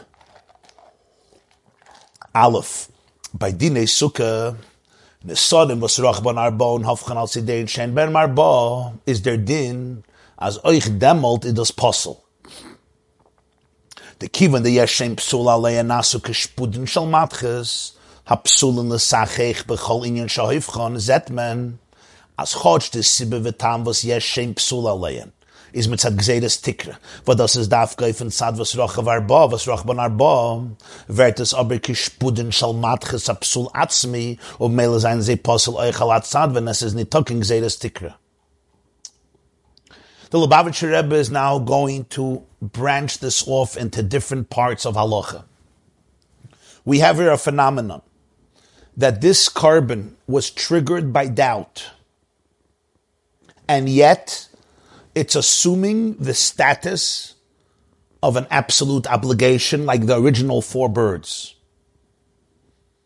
In halacha, we have a phenomenon where the result becomes far more potent and forceful than the cause. the antecedent, the source, becomes a source for something that will gain much more power, potency, and prominence. In halachic terminology, or philosophical terminology, the mesuvav becomes stronger than the siba. Which is what's happening here, because initially the woman had to bring 4 birds. Those were absolute Torah obligations. No question. That absolute obligation now ultimately resulted in a mess because of doubts and questions and problems and uncertainties, and we don't know if I'm obligated, I'm not obligated, how much I'm obligated, which one I'm obligated on, oila, chatas, the first set, the second set. Because of these doubts now give birth to 7 new birds that I have to bring, the mother has to bring, the kohen has to bring, the mother has to bring through the kohen. And these have the status like the first sound of the sheep, like the first voice, like the first 4 birds. So there's a certainty that triggers and results in a doubt that triggers a new certainty. So he brings here 2 examples from many. You could bring many, but he brings 2. Very interesting examples. Actually, these 2 examples, the Rebbe would... I heard it from the Rebbe myself a few times in different conversations, different siches. The first is psukkah. Very briefly. The Chachamim said, if you have a board, a nesser is like a board, a plank of wood, and the width of it is 4 tfachim, you're not allowed to use it as schach, even though it's good schach. It's wood, it grows from the ground, it wasn't fashioned into a utensil, so it's good, you can use it for schach. But they had a problem, it's called gzeirus tikra. Gzeirus tikra means, if it's 4 tfachim, which means it's 4 handbreadths, when you look up it looks like a roof, because it's so wide. So then you may come to think, I could just sit under the roof of my house. It's called gzeirus tikra. So they said, don't use that board. But here's the deal. What happens if that board is 4 tefachim, 4 handbreadths wide, but the thick of it, the height of it, is only 1 tefach? It's very thin in its thickness. So you know what you could do? Just turn it over. Turn it over on its side, and now the breadth of it is very small. It's maybe a half a tefach or 2 tefachim. Right? So the height will be 4 tefachim. That I don't care about. Could you do that or not? So the halacha is that you're not allowed to do it. Why not? Why not? This is a discussion in Sukkah, Daf Yedalad, in Rambam Hilchos Sukkah, in Shulchan Aruch Taf Reish Chavtes. You see it in the footnotes, footnote 33, footnote 34. He brings all the sources in the footnote. Why not? The answer is, very interestingly, even though the reason why these boards are not used in Sukkah is because we're afraid that somebody's going to compare it to a roof. But once the Chachamim said that these boards are puzzle, they're disqualified, they become essentially puzzle. And therefore, even if you turn them around in a different direction and the original factor and reason is gone, but because this board became essentially disqualified for schach, it's disqualified under all circumstances. It's called keshpudin shal matches. It becomes like a metal pole, and a metal pole cannot be used for schach. Metals can't be used for schach. You have to use something that grows from the ground and also is not fashioned into a utensil which is susceptible to tumah. So a metal stick, a metal pole, a metal stave cannot be used as schach. No difference which direction. Even though the Chachamim prohibited this board. Why? Because it's wide, 4 tefachim, and it looks like a roof. And in this case, it doesn't look like a roof. But when they said it's puzzle, what happens? They said it is puzzle. So the psul now becomes, so to speak, part of the very reality of the board. This board is disqualified for schach. It's psul atzmi. It's like innately not good. It's not just if it's in this direction or that direction. So therefore, even if there's no gzeirus tikra, even though right now you turn it on its side, so the width is only 1 tefach, the thick is now 4 tefachim, it's still not good. It's puzzle. What's the concept here? This is a very similar concept. Because why did they make it puzzle? What made it puzzle? A specific gzeirus tikra, right? Now in this situation, there's no gzeirus tikra. But the result of gzeirus tikra becomes more powerful than gzeirus tikra. In other words, if it will only remain puzzle because of gzeirus tikra, the psul only had to be if you put it on top of your sukkah in a way that it's covered It covers 4 tfachim of your sukkah. But you didn't do it that way. So even though the source, the siba, the reason, the progenitor, what triggered the psul, what created the psul was Gzeirus Tikra, which is a specific concern. The result of it becomes more powerful than Gzeirus Tikra. How do I know? Because even in a situation where there's no Gzeirus Tikra, it's still possible. It's a psul atzmi, so the result is more powerful than the siba. Because the result becomes more potent and it's possible even when there's no Gzeirus Tikra. Another example, Beis, Divrei Achsam Sofer Yeduim Benegei Yom Tov Sheni Shel Chag HaShavuos. Es chamor von andere Yom Tov Sheni Shel Goliath, weil is bei Ba nit mitzat Sofik wie andere Yom Tovim, nor hatten sich HaKoyach Shel Vadai. Yes, aber Chag HaShavuos came on the given Sofik bei Pesach V'Sukkos weil ein Kvisi Jem Chamishim Loimen. Und das, was man macht Shavuos, 2 Tage ist bloß Shaloi Lachlik b'Mayadais. Kommt es, as si bosse the Yom Tov Sheni Shel Chag HaShavuos is Yom Tov Sheni Shel Pesach V'Sukkos. Lachlik b'Mayadais. Not a Sofik. Es wird aber in Yom Tov Sheni von Shavuos a Teuke v'Koyach Shel Vadai mehr wie Pesach V'Sukkos. Gewaltige Wort. Chsam Sofer is a Wort. Chsam Sofer shal Setshuvas Orach Chaim Simen Kuf Mem Hei. Chsam Sofer wrote this tshuva on Toiv Tammuz Tov Kuf Tzaddik Aleph, the 17th of Tammuz, 1831. He passed away 1839. Chsam Sofer, Reb Moshe Schreiber, was the Rav of Pressburg. Then it was in the Austria-Hungarian Empire. Today it's called Bratislava. Reb Moshe Sofer, Chsam Sofer. And his Shalos Tshuvos are classics in halacha. The Rebbe had an affinity to Shalos Tshuvos Chsam Sofer. He mentioned it pretty often. All of Shalos Chsam Sofer. I'm just saying that parenthetically. What's the story? Chsam Sofer got a question. There was somebody who was very ill. It was the second day of Shavuos. And he had a wife. They never had children. And he was afraid that if he dies on the second day of Shavuos, she's going to need Yibum. She's going to have to get married. Many of you are learning Maseches Yevamot. She'd have to get married to his brother. The Yavam was far away. So it may not be easy to get Chalitza. She may remain an Aguna. She won't be able to marry another man. So he wanted to give a get on the second day of Shavuos, but you have to sign a get. You're not allowed to write on Yom Tov. So there was a particular rabbi who tried to find a leniency to do it because it's the second day of Yom Tov and in order to help this woman, in case the husband dies. There was another rabbi who opposed it vehemently, and he felt maybe that he was wrong. And he wrote a letter to the Chsam Sofer. The Chsam Sofer writes a long letter. It's a very, very interesting letter. It's a classic letter, like many letters of the Chsam Sofer. But at the end, he adds one point about Shavuos, literally in the last few lines, but somehow the Rebbe zoomed into that. And he says there's something about Shavuos that's unique. Why do we have 2 days of Yom Tov? And the answer is because in the times of the second Beis Hamikdash, they used to send out messengers to tell everybody when Rosh Chodesh is, because Rosh Chodesh could be either on day 30, right? You have 29 days, and then day 30 becomes the new month, or Rosh Chodesh could be day 1. So you have 29, 30, and then day 1 is Rosh Chodesh, and then Pesach would be a day later. So they used to send out messengers to tell the crowd, the Jews all over the diaspora, when Pesach is, when Sukkot is. Now, some places lived far away from Eretz Yisrael, so they didn't get the message. So they had to do Pesach 2 days, because they weren't sure that Pesach started a day earlier. If Rosh Chodesh was a day earlier, that Pesach started a day later. The same is true with Sukkot. By Shavuos, there was never a problem. Why? Because Shavuos is not based on the day of a month. Shavuos is based on 50 days since the counting of Daimer. You count 49 days, and the 50th day you celebrate Shavuos. So Shavuos essentially could be Hey Sivan, Vav Sivan, Zayin Sivan. By the time Rosh Chodesh Sivan came around, by the time Iyar came around, every Jew knew when Pesach was. So they just count 49 days from the second day of Pesach, and the 50th day is Shavuos.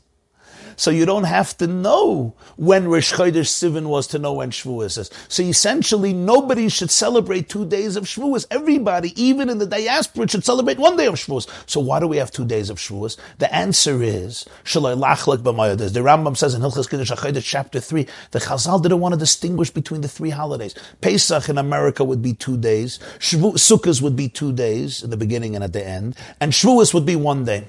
They said, you know what, let's keep it uniform. So Shavuos will also be be 2 days. So the Chassam Sofer says this means that in many ways, Shavuos is more stringent. The second day of Shavuos is more stringent than the second day of Pesach, and the second day of Sukkot, and Simchas Torah, the last day of Sukkot, and the last day of Pesach, Achim Shel Pesach. Why?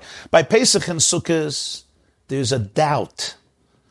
Maybe it's Yom Tov, maybe it's not. And because that doubt, the Jews kept 2 days. And today also, Mineg Aviseinu B'Yadeinu, we keep that tradition, even though today we have a calendar, we don't need these, we don't have the problem.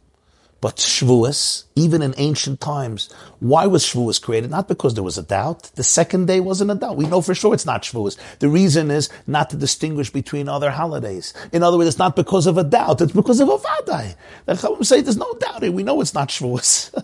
It's a vaday. In order not to distinguish between Shavuos and other holidays, we are establishing that the second day of Shavuos should be kept as a Yom Tov. Chassam Sofer says it has a koyach of vaday, not of suffix, because there was never a suffix by Shavuos.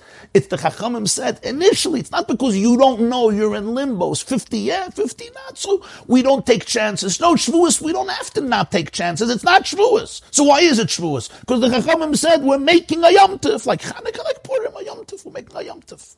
So we have here an interesting phenomenon. The reason we celebrate the second day of Shavuos is because of Pesach and Sukkot. And why do we celebrate the second day of Pesach and Sukkot? Because of a doubt. And that's what triggers, that's what creates, that's what generates the second day of Shavuos. But once the student, Shavuos is the offspring, Shavuos is the result, but the result becomes more powerful than the source. Because Shavuos has something that Pesach and Sukkot doesn't have. It has the toikif, it has the potency of vaday, of certainty. Here we have examples how that which is born from the cause, from the source, gains power and forcefulness that doesn't exist in the source. And that's the concept that we have here in this carbon. These 7 birds were all born out of doubt, out of suffix, out of a mess, out of a situation that cripples us. It's because we don't know, we're confused. And yet the confusion, like the death of the sheep, doesn't just interrupt the process. It creates a new identity that goes back to the original obligation. And that original obligation was an absolute certainty, so that the result is more powerful than the source. The Chevra understand, your Teufus. I'll give an example from another realm, the realm of psychology. And the reason it's like that in psychology and in the world of the soul, in the world of the mind, it's because it's like that in our own world. It's like that in Torah. Torah is the blueprint for the world. I've heard this from so many people, and especially from mental health professionals. There are often things that happen in people's lives that are very disturbing and sometimes extremely, extremely devastating. And yet, that's the cause. The result of what happens sometimes becomes much more destructive than the cause of what triggered the entire trauma. So, for example, people sometimes experience a trauma. They experience an event that is very disturbing, that compromises their brain's functioning powers, that compromises their self-conceptualization, the way they see themselves. And yet that in itself may not be the most devastating factor. What becomes the really devastating factor is the way the original trauma is processed by the person.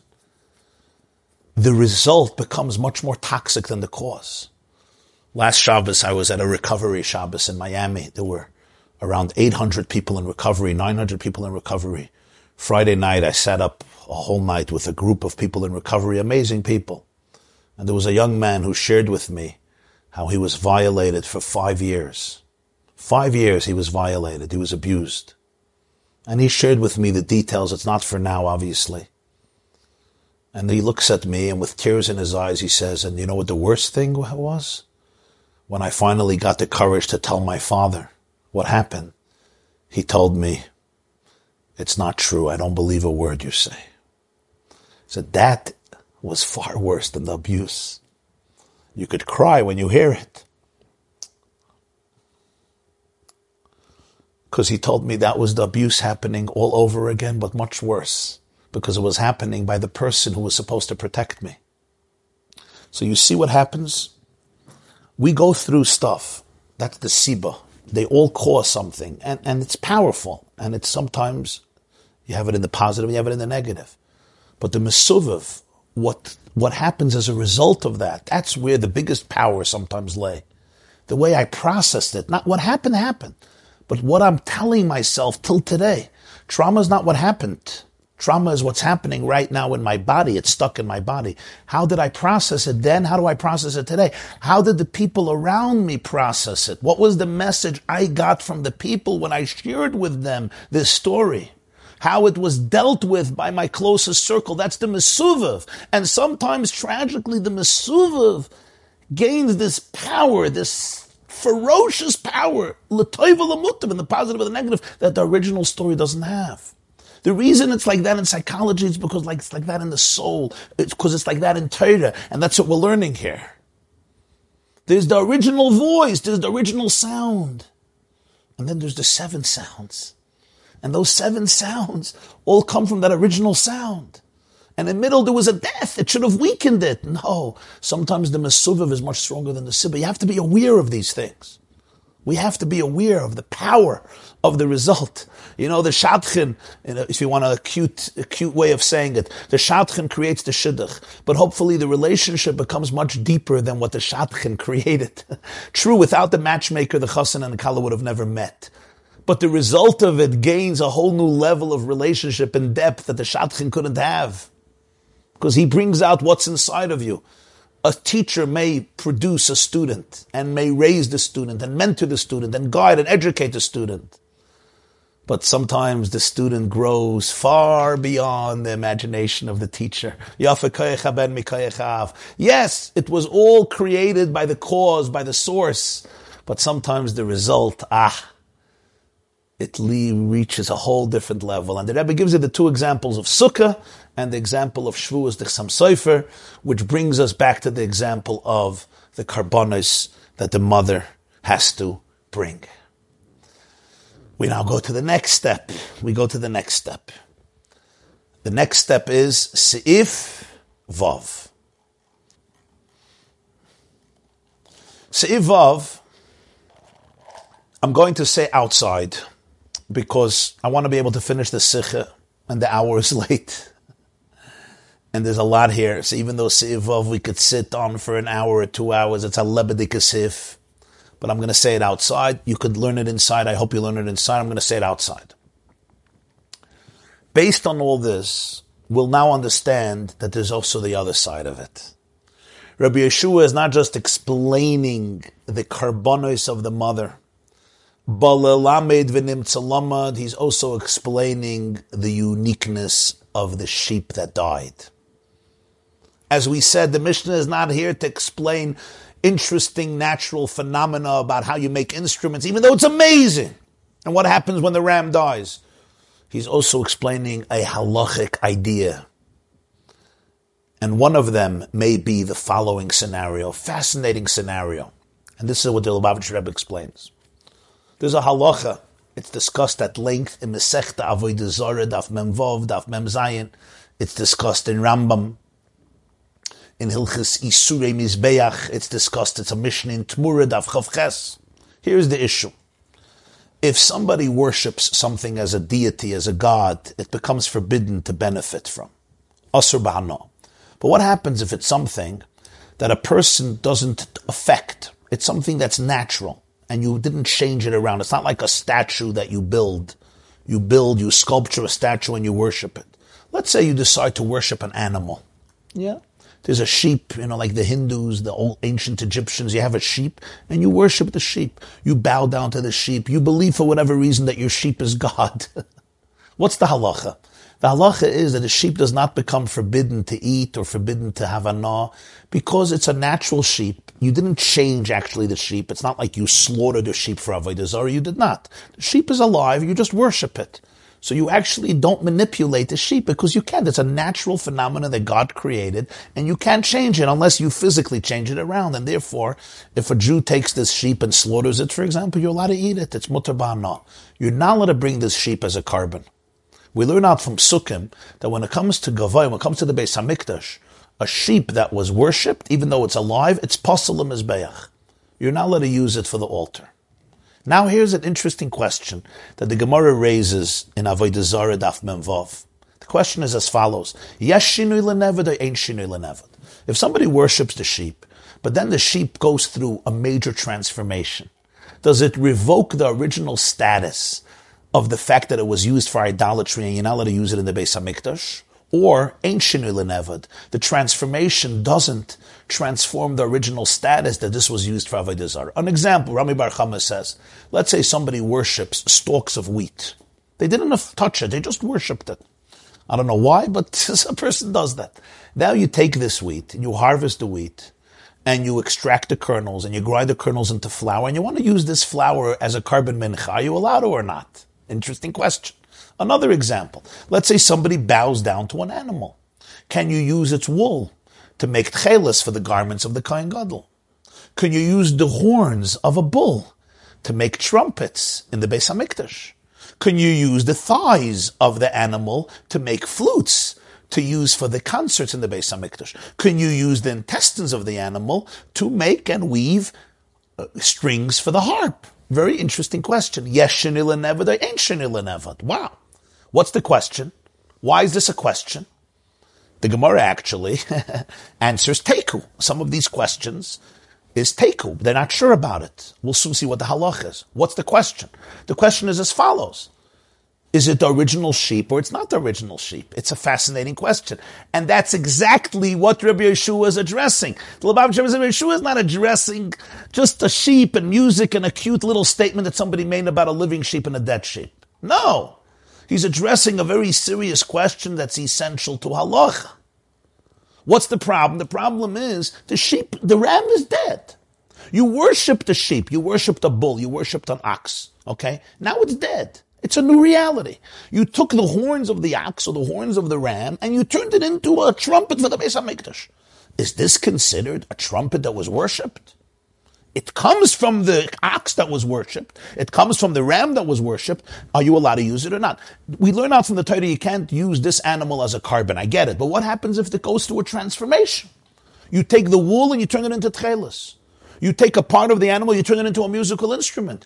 Can you use it in the Beis HaMikdash? First of all, the animal is dead. Second of all, you completely transformed the organ. From an intestine, you made a drum, you made a lyre, you made a harp, you made from the horns a trumpet. It's not anymore part of a holistic animal. It's completely self-contained, and it's not even an organ. It's a musical instrument. Most people wouldn't even know if they didn't know how it was made, that it was made from an organ. Is it mutter or is it asr? And the halacha is that it is forbidden. It's forbidden. That's the halacha. And that's what Rabbi Yeshua is saying. Rabbi Yeshua is actually explaining something in halacha. Even though the trumpets made from the horns, and even though the strings of the lyre and the harp made from the intestines comes from a dead ram, and it's now separated from the original ram, and it's not just separated, it went through a metamorphosis and a transformation, and the 7 sounds are not the original sound of a sheep. It's not even the original sound of a thigh bone or of hide. It's a whole new sound. It's a trumpet. It's a flute. It's a drum. It's a lyre. It's a harp. It's not anymore the sound of the organs of the sheep or of the mouth of the sheep. Rabbi Yeshua says, no, koiloi shiva. Koiloi shiva. Even as it's 7 different sounds. Halachically, the Torah sees it as koiloi. I can still hear the sheep.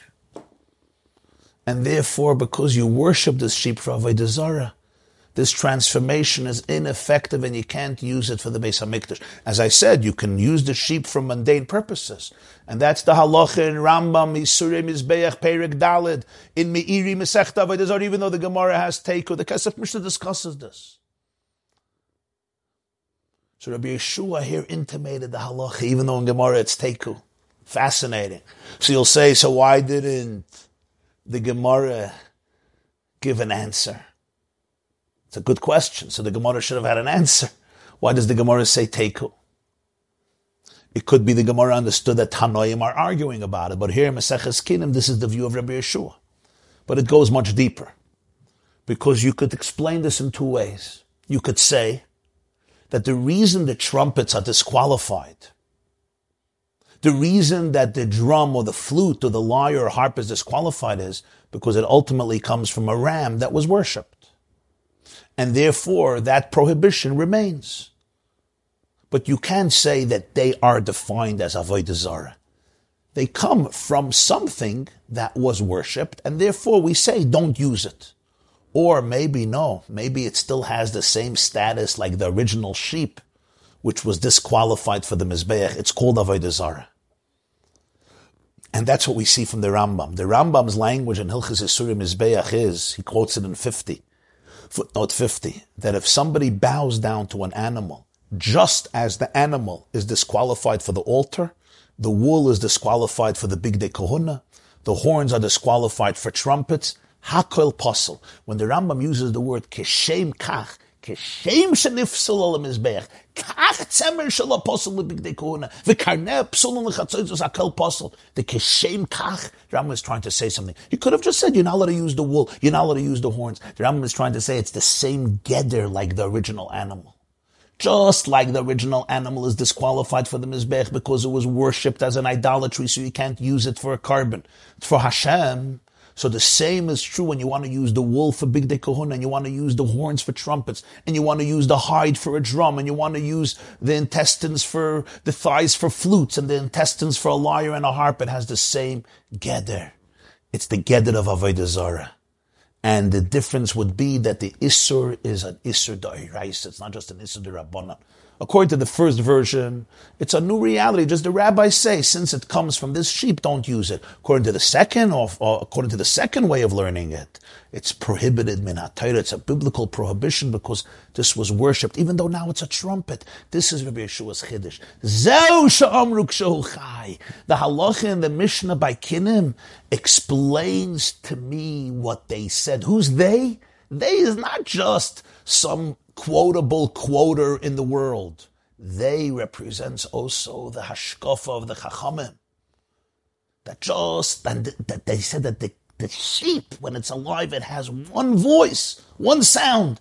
And when it dies, it's the same sound, manifested in 7 different sounds. It's the same sound. It's the same keves. And therefore, if it was used for Avodah Zarah, the Chalilin and the Beis HaMikdash have a geder for Avodah Zarah. The HaTorah says you're not allowed to use them, and that's the chiddush of the Rambam in Hilchos Isurim Mizbeach Perek Daled. Perek Daled, Halacha Zayin. And this needs an explanation, and that's the explanation. Just like by Kinim, even though what triggered the obligation was a suffix, the woman and the kohen don't know what happened. Nonetheless, the new obligations, the new 7 birds, have the same status as the original 4 birds. It's the same voice, like the original sound of the sheep.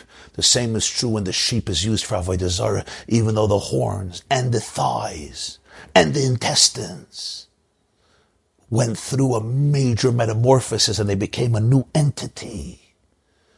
And you can't say that they should be disqualified for the altar.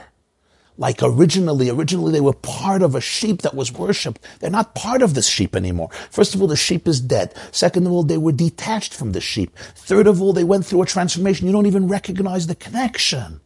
We say, Kishahu meis koiloi shiva. It's the same koil, it's the same keves expressed in 7 different instruments.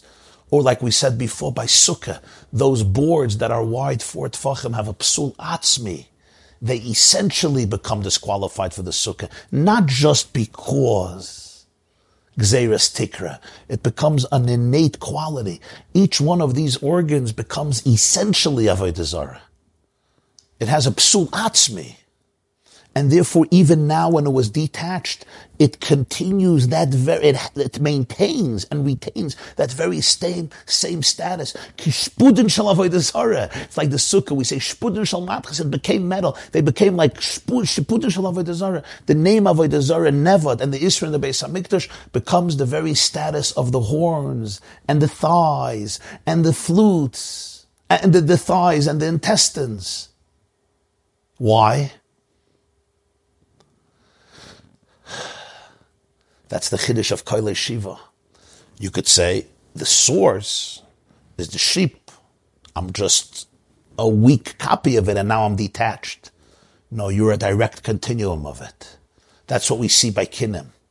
And here too, the Isra of Avodah Zarah, it becomes part of their very identity. And therefore you can't use it in the Beis HaMikdash, even min HaTorah. Now we'll understand why the Mishnah has to talk about the Amei Haaretz and the Ziknei Torah. This is Siv Zayin.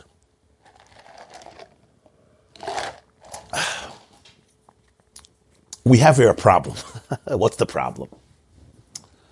The story of the sheep, alive or dead, is not very similar to the story of the mother giving birth and bringing karbanos. Why? By the sheep, it's a one-time event. The sheep was alive and it died. Death is a momentary experience. In the story of the birds, it was a gradual process. And there's many different scenarios. The first case is the Kohen didn't know what the woman wanted, and he offered 2 birds on top, 2 birds on the bottom, so she has to bring 1 more bird. Then there's another story which makes her bring 2 more birds. Another story which makes her bring 3, 4, 5, 6, until we reach 7 or 8. In other words, there's many, many different scenarios. It's different. By the sheep, the transformation is in a moment. Boom! Sheep is dead. From 1, you got 7. By the woman, it doesn't happen that way. It's not like she forgot, the Kohen forgot, 7 birds. No. First is 1, then is 2, then is 3, then is 4, then is 5, then is 6, and is 7. So the example doesn't mamish match up. It's a good example, generally speaking, because the sheep went through a transformation from life to death, and yet the sounds increased 7-fold, just like here. There was a problem and a doubt and a mess, and the offerings increase all the way to number 7. But you can't compare it because here there's so many levels. You get from 1 to 7, takes a long time. There's different scenarios in the Mishnah. So the Mishnah says, let me bring another example. Reb Shimon ben Akashi says, take a look at elderly people who are Amei Haaretz, who are completely ignorant. They did not spend their life with Torah. The older they get, the more confused they get. Ziknei Torah kol zman. The older they get, the more settled they become. This is not something that happens in one moment. You don't get old in a single instant. It's not like death. First sheep is alive, the sheep is dead. This is a process. Aging is a process. It doesn't happen in a moment. Kol zman. It's a process, and it's gradual. A person gets older, a person gets weaker. So that's a much more accurate example in this sense, that as we get older, our bodies change, our brains change, and therefore our level of perceptiveness, our mental capacity, our intellectual capacity, our cerebral capacities, they all go through a transformation. And that's why the Mishnah has to first speak about Ziknei Amei Haaretz before Ziknei Talmidei Chachamim. Because Reb Shimon ben Akashi is telling us something. He's telling us when people get old, their bodies change. Their brains change. That's why the Amei Haaretz, the older they get, the weaker they get, including in their mental capacity. The Talmid Chacham also goes through this change. He also gets older. She also gets older. And naturally, the brain should get weaker and weaker, as we see by Ziknei Amei Haaretz. They're just responding to the natural process of aging. And yet, we see a unique phenomenon, that by a Talmid Chacham, the older they get, the wiser they get, the deeper they get, the more settled they become. What happens? You would think they're Talmidei Chachamim. So maybe spare them the terrible aging process. Let their intellectual capacity remain intact. Unlike the Ziknei Amei Haaretz, right? Who become confused. But here we say something much deeper than that. It's not just the aging process doesn't affect their ability to learn. On the contrary, the aging process increases their ability to learn even more when they were young. Here we have a beautiful manifestation and illustration to the very concept of kinim, of these karbanas the woman was bringing. As long as they get older, it's not a one-time event. It's just like by the woman. You didn't get from 1 to 7 like this. It's a process. Every day I get a little older. I get a little weaker. This stops functioning a little bit. This stops functioning a little bit. And the mind becomes weaker. And that's what the Am Haaretz is experiencing. Kol zman shemaskinim. The two words here are key words. Kol zman, as long as they get older. It's a concept, it's a process that is ongoing gradually. And the Talmud Chacham also experiences this. And with each physical decline, there's a certain spiritual ascent. With each physical decline, the brain becomes sharper, more mature, more deep, more authentic. And this is also relevant halachically. It's not just an interesting statement, because the Sanhedrin needs to have Balei Zikna, people of great wisdom. So when you see the greater wisdom, you're more equipped to be in the Sanhedrin, as he discusses in the footnotes. It's just like by the Kinim. With every dissent, with every doubt, with every mess that should create a big, more havoc, there's more karbanos, more obligations.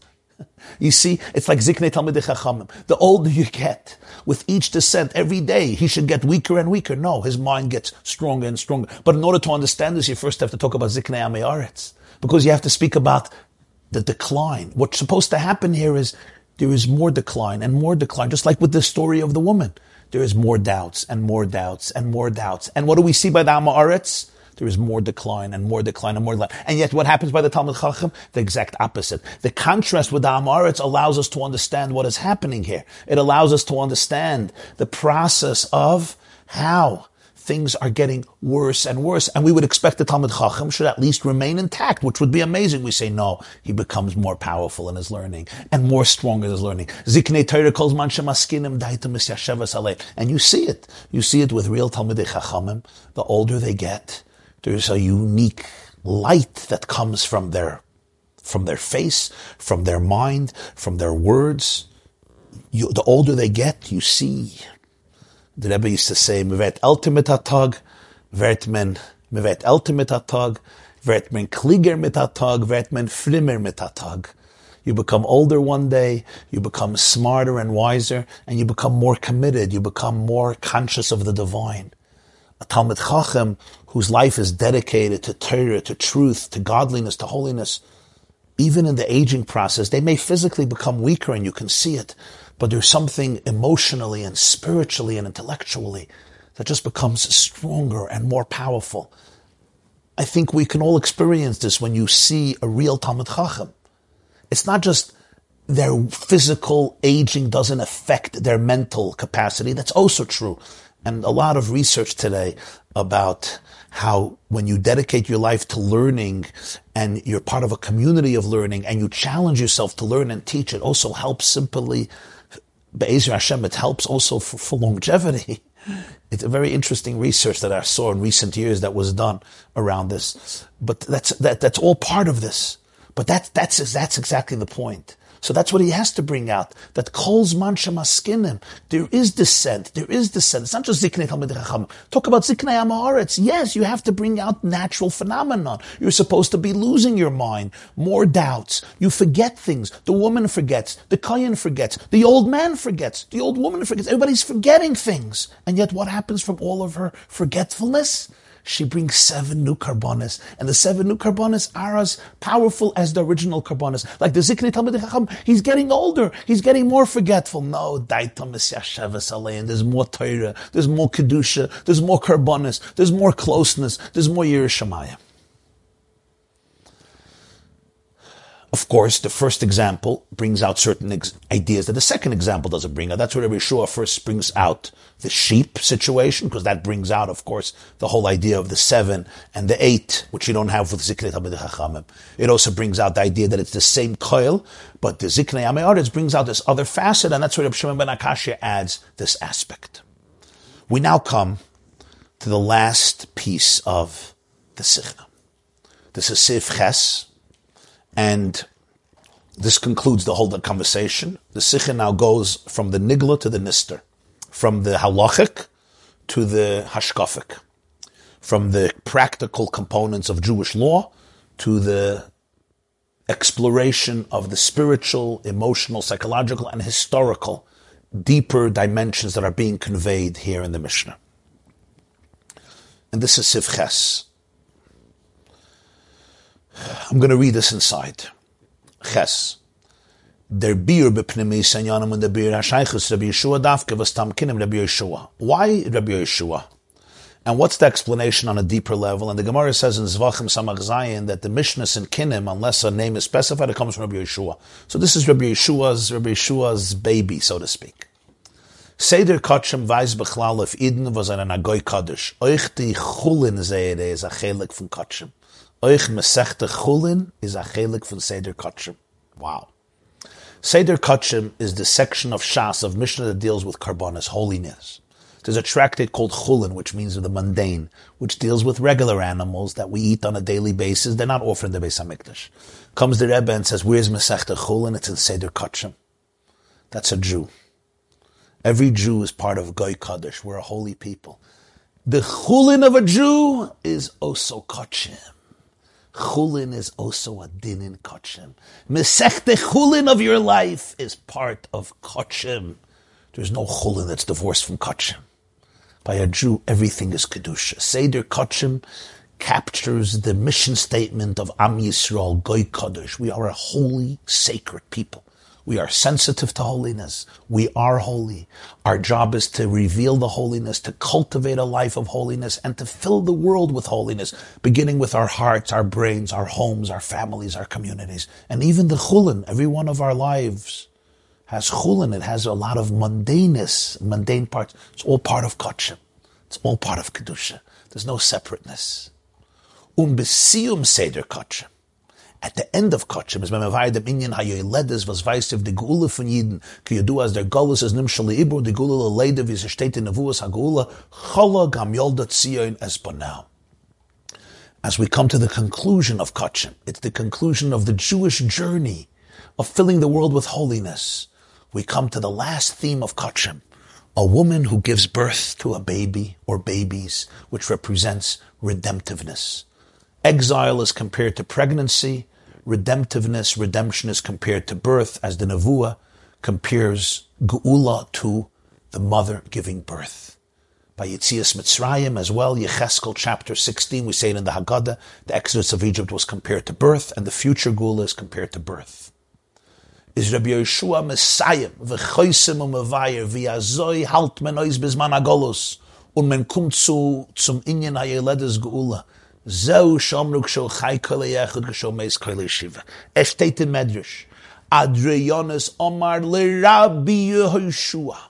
G'doylo ha-keves ho'imedes ben shivim ze'evim Omar le gadol hu arroya shematzilo v'shoimra v'shoivrim lefana. Was of them is the shaila. B'yishleim v'nidin zayn namatze von keves chai.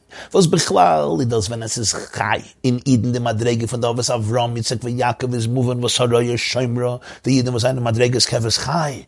B'shah sobe k'shehu meis. The Madreges von der Ovis is nicht mehr begilien, es werden nahe sieben besondere Keules, was eine nittende Dage von Keule Yechid von der Ovis. Mis chalukim ze mize. In verschiedene Sugim, wie es bei se der Reue Shoimra. Auf dem sagt Rabbi Yeshua k'shehu meis Keule Shiva. Wie sagt der Medrash geffen mit Mitzrayim Tasiyah, maha geffen ich chayiv in Eshanes aleitzim meisim, kach Yisrael heim chayim v'kayomim v'nishonim al ha-meisim eloavis. Das heißt, das, was es wird, Keule Shiva, sieben besondere Sugim bei Jeden, i das nicht kein besondere Metzies legamri, das ist verbunden und kein nimmt sich von Keuloi. Der Keul von dem Keves chai die Ovois, was sie sind in die Ovois von alle und von jeder Jeden. Punkt wie bei der Ovis ist gewähnt der Keule Echad Lavinu Shabbat Shamayim, also das euch in alle sieben besondere Keules, als wie sie stehen als sieben Chalukim Adreges in Avodas Hashem, ist bei sie doin sie Metzies der Keule Echad Lavinu Shabbat Shamayim. In jederen von der Shiva Keules ist da der Akel Kel Yaakov, was peilt, As ein Yidei Esav Sheltes Haraya Shemra. Und das ist der Bishor Madrish Shor Meis Kele Shiva. Das, was alle Shiva Chiluke Madreges im Chaim Vekayamim, kommt das durch Shor Meis, was Neshanan ala Meisim Elu Haves. Let me explain. Rabbi Yeshua at the end of Kachim tells us, how do we endure through exile? And how do we reach birth? How do we go through the labor pains and bring out Geula? And that's what he finishes with. So the whole Kachim is the journey of Klal Yisrael to Kedusha, to fill our lives, to fill the world with Kedusha. Even our Chulin is also Kachim. Masechta Chulin is Kachim. At the end comes the birth. That's Maseches Kinim. But in birth there can be confusion. That's Kinim. And Rabbi Yeshua, who lived through the Beis HaMikdash, lived through Galus, but sang, he was the Levi. He teaches us how to endure. What's the secret of Jewish history? How do we endure Galus, and how do we come to the birth? It's interesting, the Gemara says, as I said, Rabbi Yeshua was the great, fierce debater against the Gentiles. He's the one who kept up the Jewish pride, the Jewish dignity. He didn't let the Jews surrender to mediocrity, surrender to depression, surrender to fear, surrender to spinelessness. He was ready to debate everybody and show Torah is emes and God is true and mitzvahs are true and Yiddishkeit is true and Matan Torah is true. If you ever learned the Sugi in B'chaydes, his debates with the sages of Athens, they're trying to delegitimize Judaism, delegitimize Torah. B'chaydes Davches, you learn the Marshov, the Maharal's explanation, the Vilna Gaon wrote a sefer on those debates. Reb Nachman of Brest of Kedushas Levi, Celebedik and Freilich, but other Svarim, they bring out the depth of those debates between Rabbi Yeshua. This is Rabbi Yeshua. And he's the one who finally tells us how to get to the end of Kachim. Stam Kinim, Rabbi Yeshua. And for this, the Lubavitcher Rebbe brings a medrash, and you see how everything is connected. This is a medrash Rabbah in Megillas Esther, and Tanchuma told us. Adrian was one of the most brutal emperors of Rome, maybe the most brutal, one of the most brutal emperors of Rome. He's the one who crushed the Bar Kokhba revolt. Adrianus. Some people say it wasn't Adrian, Adrianus is somebody else, but his Hebrew name is Adrianus. He was one of the Roman emperors. He once tells Rabbi Yeshua, the Jewish people are sheep, and they're surrounded by 70 wolves. 70 wolves. And he says, wow, this sheep is pretty impressive. It's surviving in the midst of 70 wolves that are trying to devour it. That's what Adrianus tells Rabbi Yeshua. You know what he says? He says, this sheep has a great shepherd, and the shepherd protects it and saves it and ultimately foils the schemes of all the wolves and breaks them down, doesn't allow them to devour the sheep. So Rabbi Yeshua is the one who's telling us which sheep he's talking about. He's talking about the sheep of Klal Yisrael. He's talking about this one innocent, beautiful, pure sheep. This sheep that the woman has to give as a carbon, the first carbon, as an oila. This sheep is protected by the shepherd. This is what Rabbi Yeshua says. So the Rebbe now puts it all together. He says, sometimes the sheep is alive. The Jewish people, Klal Yisrael, is alive. What does it mean we're alive?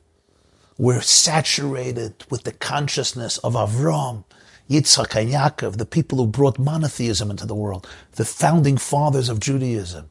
And then, of course, the shepherd protects it, just like the shepherd protected Avram, Yitzchak, and Yaakov and promised them eternal protection, because the Jews are one with their fathers and mothers. We are a living sheep. And remember, our patriarchs were shepherds. They all dealt with sheep.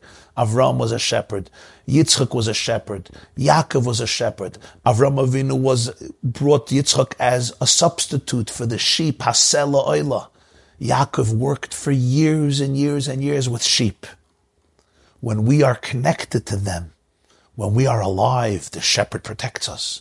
But then comes a situation in history, the Lubavitcher Rebbe says, and it looks like the sheep is dead. You don't see the vitality in the sheep. You don't see the consciousness of the Avos being manifested in a revealed way in the sheep. In fact, when you listen to the sounds coming from the sheep, you hear different sounds. You don't hear that original sound, that original voice of the one sheep. You don't hear that koiloi echad, that consciousness of oneness, that singular koil of Hashem Shema Yisrael. The echad, the achdus, the koiloi echad, the consciousness of infinity, the consciousness of oneness. First of all, you see a nation that's splintered. A nation that has so many different sounds and so many different voices. Koiloi Shiva. We know there's 7 branches of the menorah. We're split up into 7 different branches. You might think, where's the shepherd? Where's the shepherd? Comes Rabbi Yeshua and says, don't make that mistake. You think the sheep died? You think that original sound is gone? You think you can't hear anymore the music of Avraham, Yitzchak, and Yaakov? Keshu meis koilei shiva. So the zel bekoil, you remember what we spoke about earlier in the shir, halachically? It's the same koil, don't be deceived. Don't forget that it's all from the sheep. All the different koilas, all the different sounds. It's one koil of Avraham, Yitzchak, and Yaakov. It's not different koilas. Yes, it's manifested in different ways. You have flutes. You have people who sing on the flute. And you have drummers in Klal Yisrael. And you have violinists. And you have those who play on the harp. And those who play on the cello. And those who play on the lyre. And those who ring the bells. They walk around with the bells. And those who blow the trumpets. And those who blow the shofar. It's a koilai. It's one koil. It's expressed, it's filtered, it's channeled through different prisms, it's refracted through different colors of the rainbow, but it's coming from one sun, from one source of light. And on this there's a medrash, it says in Tehillim, Gefen mimitzrayim tasiyah. You took out the vine from Egypt, the Jews are called the vine. So the medrash says when you look at a vine, you wrap the clusters of grapes around dead trees. You take trees that are dead or dead wood, and you need them to hold up the vines. So he says the Jews are sustained by the dead trees, the avos. When the Rebbe said over this medrash at the Farbrengen, he said, "So a gewaldige lashon in medrash." It's an astounding language in the medrash to call the avos eitzim mesim, dead trees. But that's what the medrash means. What the medrash means is that physically they passed away, and yet we are sustained by them. Gefen mimitzrayim tasiyah, we lean on them, we continue them. Don't get deceived by Jewish diversity. Don't get deceived by the fact that there's so many different types of Jews. This is vintage Lubavitcher Rebbe.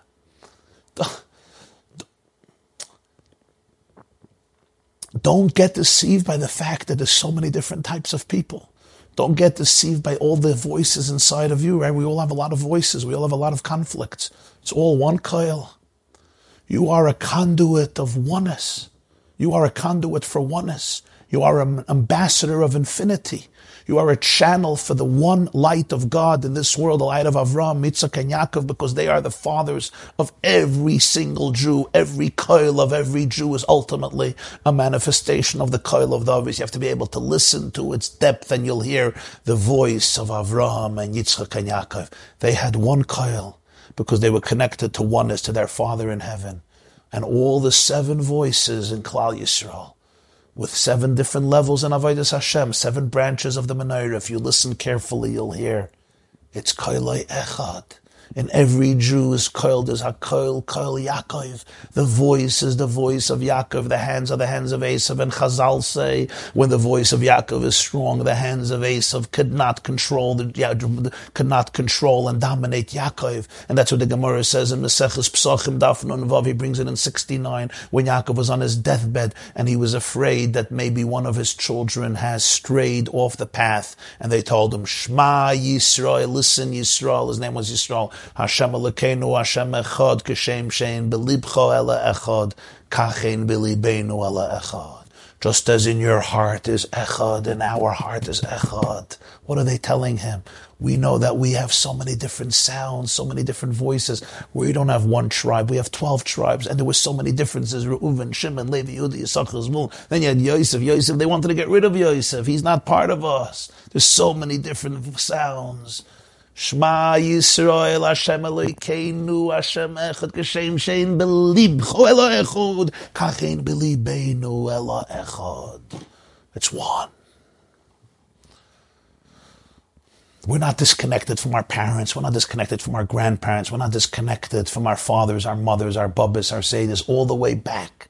Hundreds and thousands of years to Avraham, Yitzchak, and Yaakov. We know in epigenetics, our genes carry all of their experiences. It doesn't only carry the trauma of the past, it carries the faith and the resilience and the Mesiras Nefesh.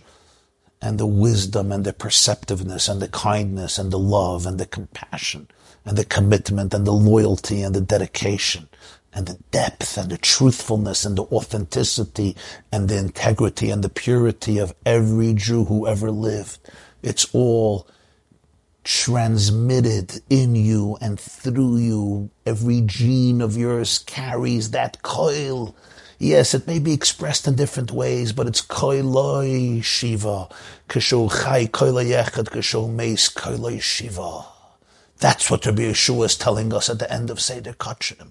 How you have to view yourself, how you have to view the Jewish people, how you have to be able to look deep into your voice, listen to your voice, listen to the sound coming from you, and you'll see that what you're really searching for and what you're really trying to express is the Koiloi Echad of Avram, Yitzchak, and Yaakov. Now comes the last sif in the Shaila. The Rebbe says, wait.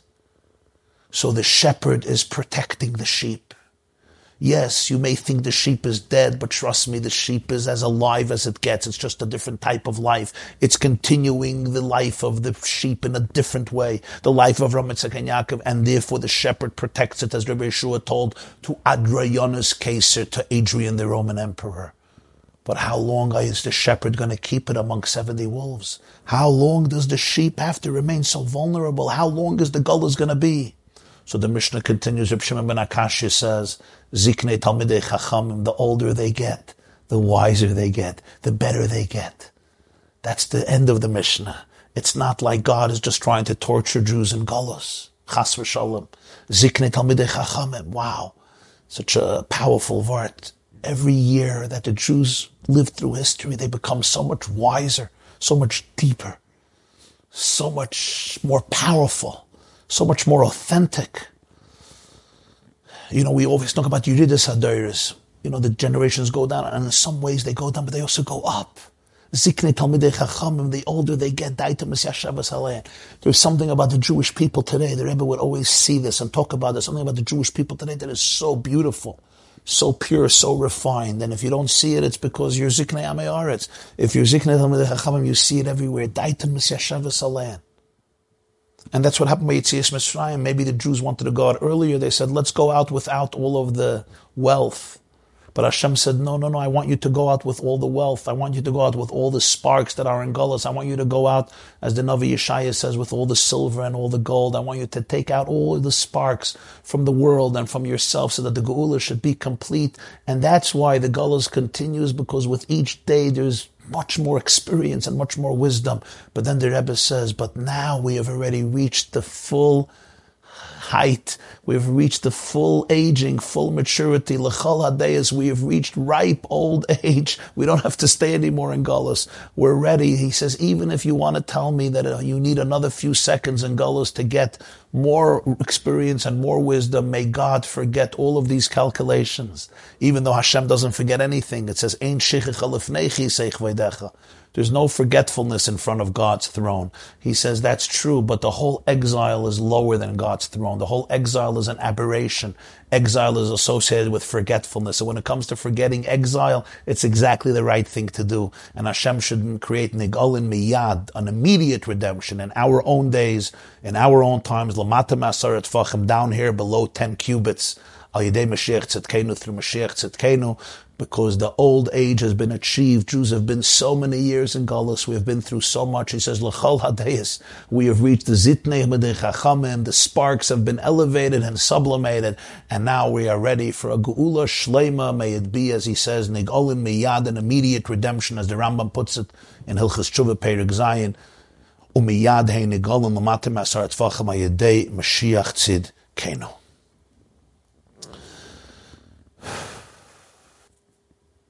I just want to add one little postscript, and that is, I heard this a few years ago from the brother of the deceased. This sikha was said Chaf of Tavshin Lamed Zayin. 3 days earlier, a young woman passed away, Alta Shula Schwartz, Nie Deitch. She was a daughter of Reb Shalom Yeshaya Deitch, Zechreina Levrocha, from the famous Russian Chabad legendary Deitch family, known for their love and kindness and powerful Jewish hearts. And Alter Shula, who was married to Reb Shlomo Schwartz, also known as Schwartzy, Zechrona Livracha. They were shluchim in California, UCLA. And this was in 1977. Alter Shula was a young woman, a wife, a mother. She had 7 orphans, and she died suddenly. I think it was at a wedding, Yud Zayin of Tavshin Lamed Zayin, the 17th of 1977. She left 7 young babies, young children. And 3 days later was the Farbrengen Chafov for the Rebbe's father's yahrzeit. And the siyum the Rebbe made on the whole Seder Kachim and Meseches Kinim. But as you may have realized, the theme is that as the sheep dies, the one voice, the one sound, is transformed into 7. This woman, Alter Shula Schwartz Niedeitsch, passed away. She left 7 children, each one a gem in their own way. I have the privilege of knowing many of her children, some of her grandchildren, well, and indeed, her koil, her voice, her passion, her faith, her mesiras nefesh, her wisdom, her kindness,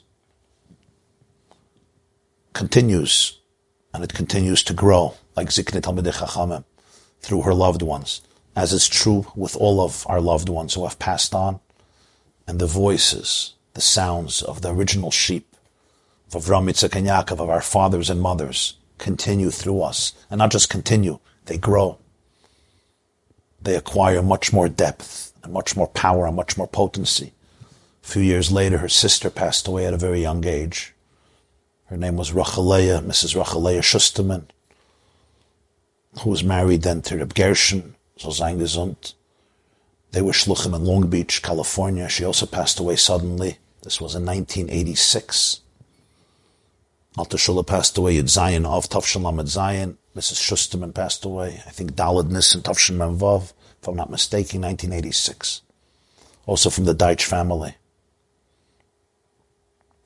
And so a few years ago I was talking to a brother of these 2 sisters, Rebbe Avram Moshe Deitch, Shlita soll sein gesund, Larich Zeh Mishanam Toivus. And he told me that Chafov, he was sitting Shiva. He and his brothers, also on the Olam HaEmes, Reb Zalman Deitch, Zechrona Livracha, Reb Yosef Deitch, Zechrona Livracha, very, very special people, extraordinary hearts, extraordinary people, Jews, Chassidim, husbands, fathers, grandfathers, very, very special people, very special family. And he told me he was sitting Shiva with his siblings for their sister. And people came after the Farbrengen. And they shared. I don't know if they heard the hookup in the house, I'm not sure. I don't know if they had hookups then in the houses. But he said people shared that the Rebbe just made a whole siyum where he articulated this powerful idea of the keves, ksho chai, there's one koil, ksho meis koile shiva. Applying it to Jewish history, how we all become a continuum of the voices of our parents, of Avraham, Yitzchak, and Yaakov, and not only do we just continue it, but it continues to grow and grow and grow. And that's what allows the sheep to grow and to prosper, and gives it the protection of the shepherd, until that moment that the Rebbe speaks here at the end of the Sikha, when the sheep has grown old enough, and we have acquired all the wisdom, and all the depth, and all the experience we need, and he says, if there's more to acquire, may God forget about that little extra dosage. Forget about all the calculations, because Galus comes from a place where forgetfulness exists. Galus comes from a place below the throne where there is forgetfulness. And we should experience Nigalin Miyad, an immediate redemption, with all of our people and with all of the generations and with the entire world. And as he finishes off, Lamata Me'asaret Tfachim Ayedei Mashiach Tzidkenu. Amen v'amen. Thank you very much. Good night. I would love to learn with you all the footnotes, but that would be another few hours, literally. It would be another 6-7 hours. And I think the shir was long enough, but I would encourage everybody. This is Parshas Tazria. Take the next few days, and learn through the Sikha. If you have a chance, learn through the Mareh Mekomos, learn through the footnotes, look up the sources, and you'll see much more depth and many more layers that we didn't even get into in the whole discussion and the whole conversation. There's a lot of sugyas that are discussed, especially in the Ha'aris and the Mareh Mekomos, sugyas in Kachim, sugyas in Avodah Zarah, sugyas in Chatas Ha'oif, Oilas Ha'oif, Chatas Ha'oif Ha'ba'al Ha'sofek. It's very, very geschmackis sugyas. It would be very worthwhile to learn through it. And a lot of other things that get discussed in the footnotes. We also see here a certain approach. This was the approach of the Rebbe to learning. We get a little taste of his Derech HaLimud. First of all, how there's nothing that just says in the Mishnah because it says. It says in the Mishnah because it's part of the theme. Also, a very big focus on really getting down to the core of every inyan. Not just discussing a detail or a nuance, not even dissecting a certain aspect, but really getting down to the core, and not just to the halachic core, but also to the spiritual core. We also see the interconnectedness between the whole Torah. I just want to add, I don't know that anybody knows for sure why the Rebbe gave the siyum, and if the siyum was connected to the event I spoke about. It was just something that people felt, and they speculated about, and they shared it, so I just felt it would be appropriate to give it over. But somebody asks me if I have a source connecting it. I don't know. I can't say that this is the reason. The Rebbe didn't explain why he's giving this siyum. He explained the reason he's giving the siyum because he was talking about karbonis and parad, whatever. It's a whole sikha, but in terms of was it connected to this event, it's very hard for me to know. I'm certainly not in the position to be able to answer that, but it was certainly quite moving and fascinating and certainly very comforting on some level during such a tragedy to be able to hear this message from the Rebbe at the time. So I just felt it was appropriate to share. And also, one of the children of Alter Shula is an old friend of mine. We grew up together. He's a classmate of mine. And years ago, he said, this sikha that the Rebbe said in the middle of the shiva for his mother, he was 5 years old at the time. But he said, this sikha is a very, very complex and nuanced sikha. And he hopes one day that I should learn and teach this sikha in a thorough way so he should be able to really appreciate it. So that's what we did tonight. And I felt it was just appropriate to add this last postscript about the time that the Rebbe said this sikha. Somebody sent me a photo a few years ago of, there was a store on Kingston Avenue. It was called Essen Bench. Today, I think Mendy's is there. There's a store, Mendy's, Kingston, right across from 77. It's called Essen Bench. Essen Bench. It was like a deli. You buy hot dogs and mustard. And somebody sent me a picture in the middle of the night. My father, Olav Shalom, standing in front of Essen Bench, sipping a drink, or somebody else near him is sipping a drink, and he's talking to some people. And it's just a beautiful picture. And I didn't know when it was taken. My brother told me that it was taken after this Farbrengen, Chaf of Tafshan Lamed Zayin, 20th of 77. It looks like, I think it was taken around, 1 or 2 or 2:30 in the morning. It was a long Farbrengen. So after the Farbrengen, people would go out and buy a drink and schmooze. The streets was full. The streets were full with people. So it's a picture of my father at the end of this Farbrengen. And it was very moving because it's like part of history, it's just a picture of my father standing on Kingston Avenue with some people. It's a very beautiful, very nice shot. I'll ask my person to put it up here on the video so you'll see it, but it happens to be after this Farbrengen. And it's just moving because it was a beautiful Farbrengen. The Rebbe spoke about a lot of amazing topics. This sikha was a sikha that was, I think, 124 minutes, which was a very long sikha. I think it was around 120. It was a very, very long sikha. It was, I think more than 2 hours. I think so. I have to check it up. But it was a very long sikha, extremely long. The siyum on Kinim. It was the Rebbe said that, and then he continued it. Parshas Eikev, Parshas Re'eh. It was a very, very long sikha. It was a hadron on Kotchem, a siyum on Kotchem. The Rebbe was making for his father's yard site. So yeah, this was just one sikha from that Farbrengen. It was a Farbrengen rich with a lot of discussions and a lot of sugyas and halacha and Gemara and Parshas HaShavua and Nigla and Nister and Rambam and Shas and Poskim and different contemporary elements in Jewish life. But this was one of the crown jewels of that Farbrengen, the Siyum HaMasechta Kinim in Likutei Sichos Parshas Tazria. Thank you. This class is brought to you by theyeshiva.net. Please help us continue the classes. Make even a small contribution at www.theyeshiva.net/donate.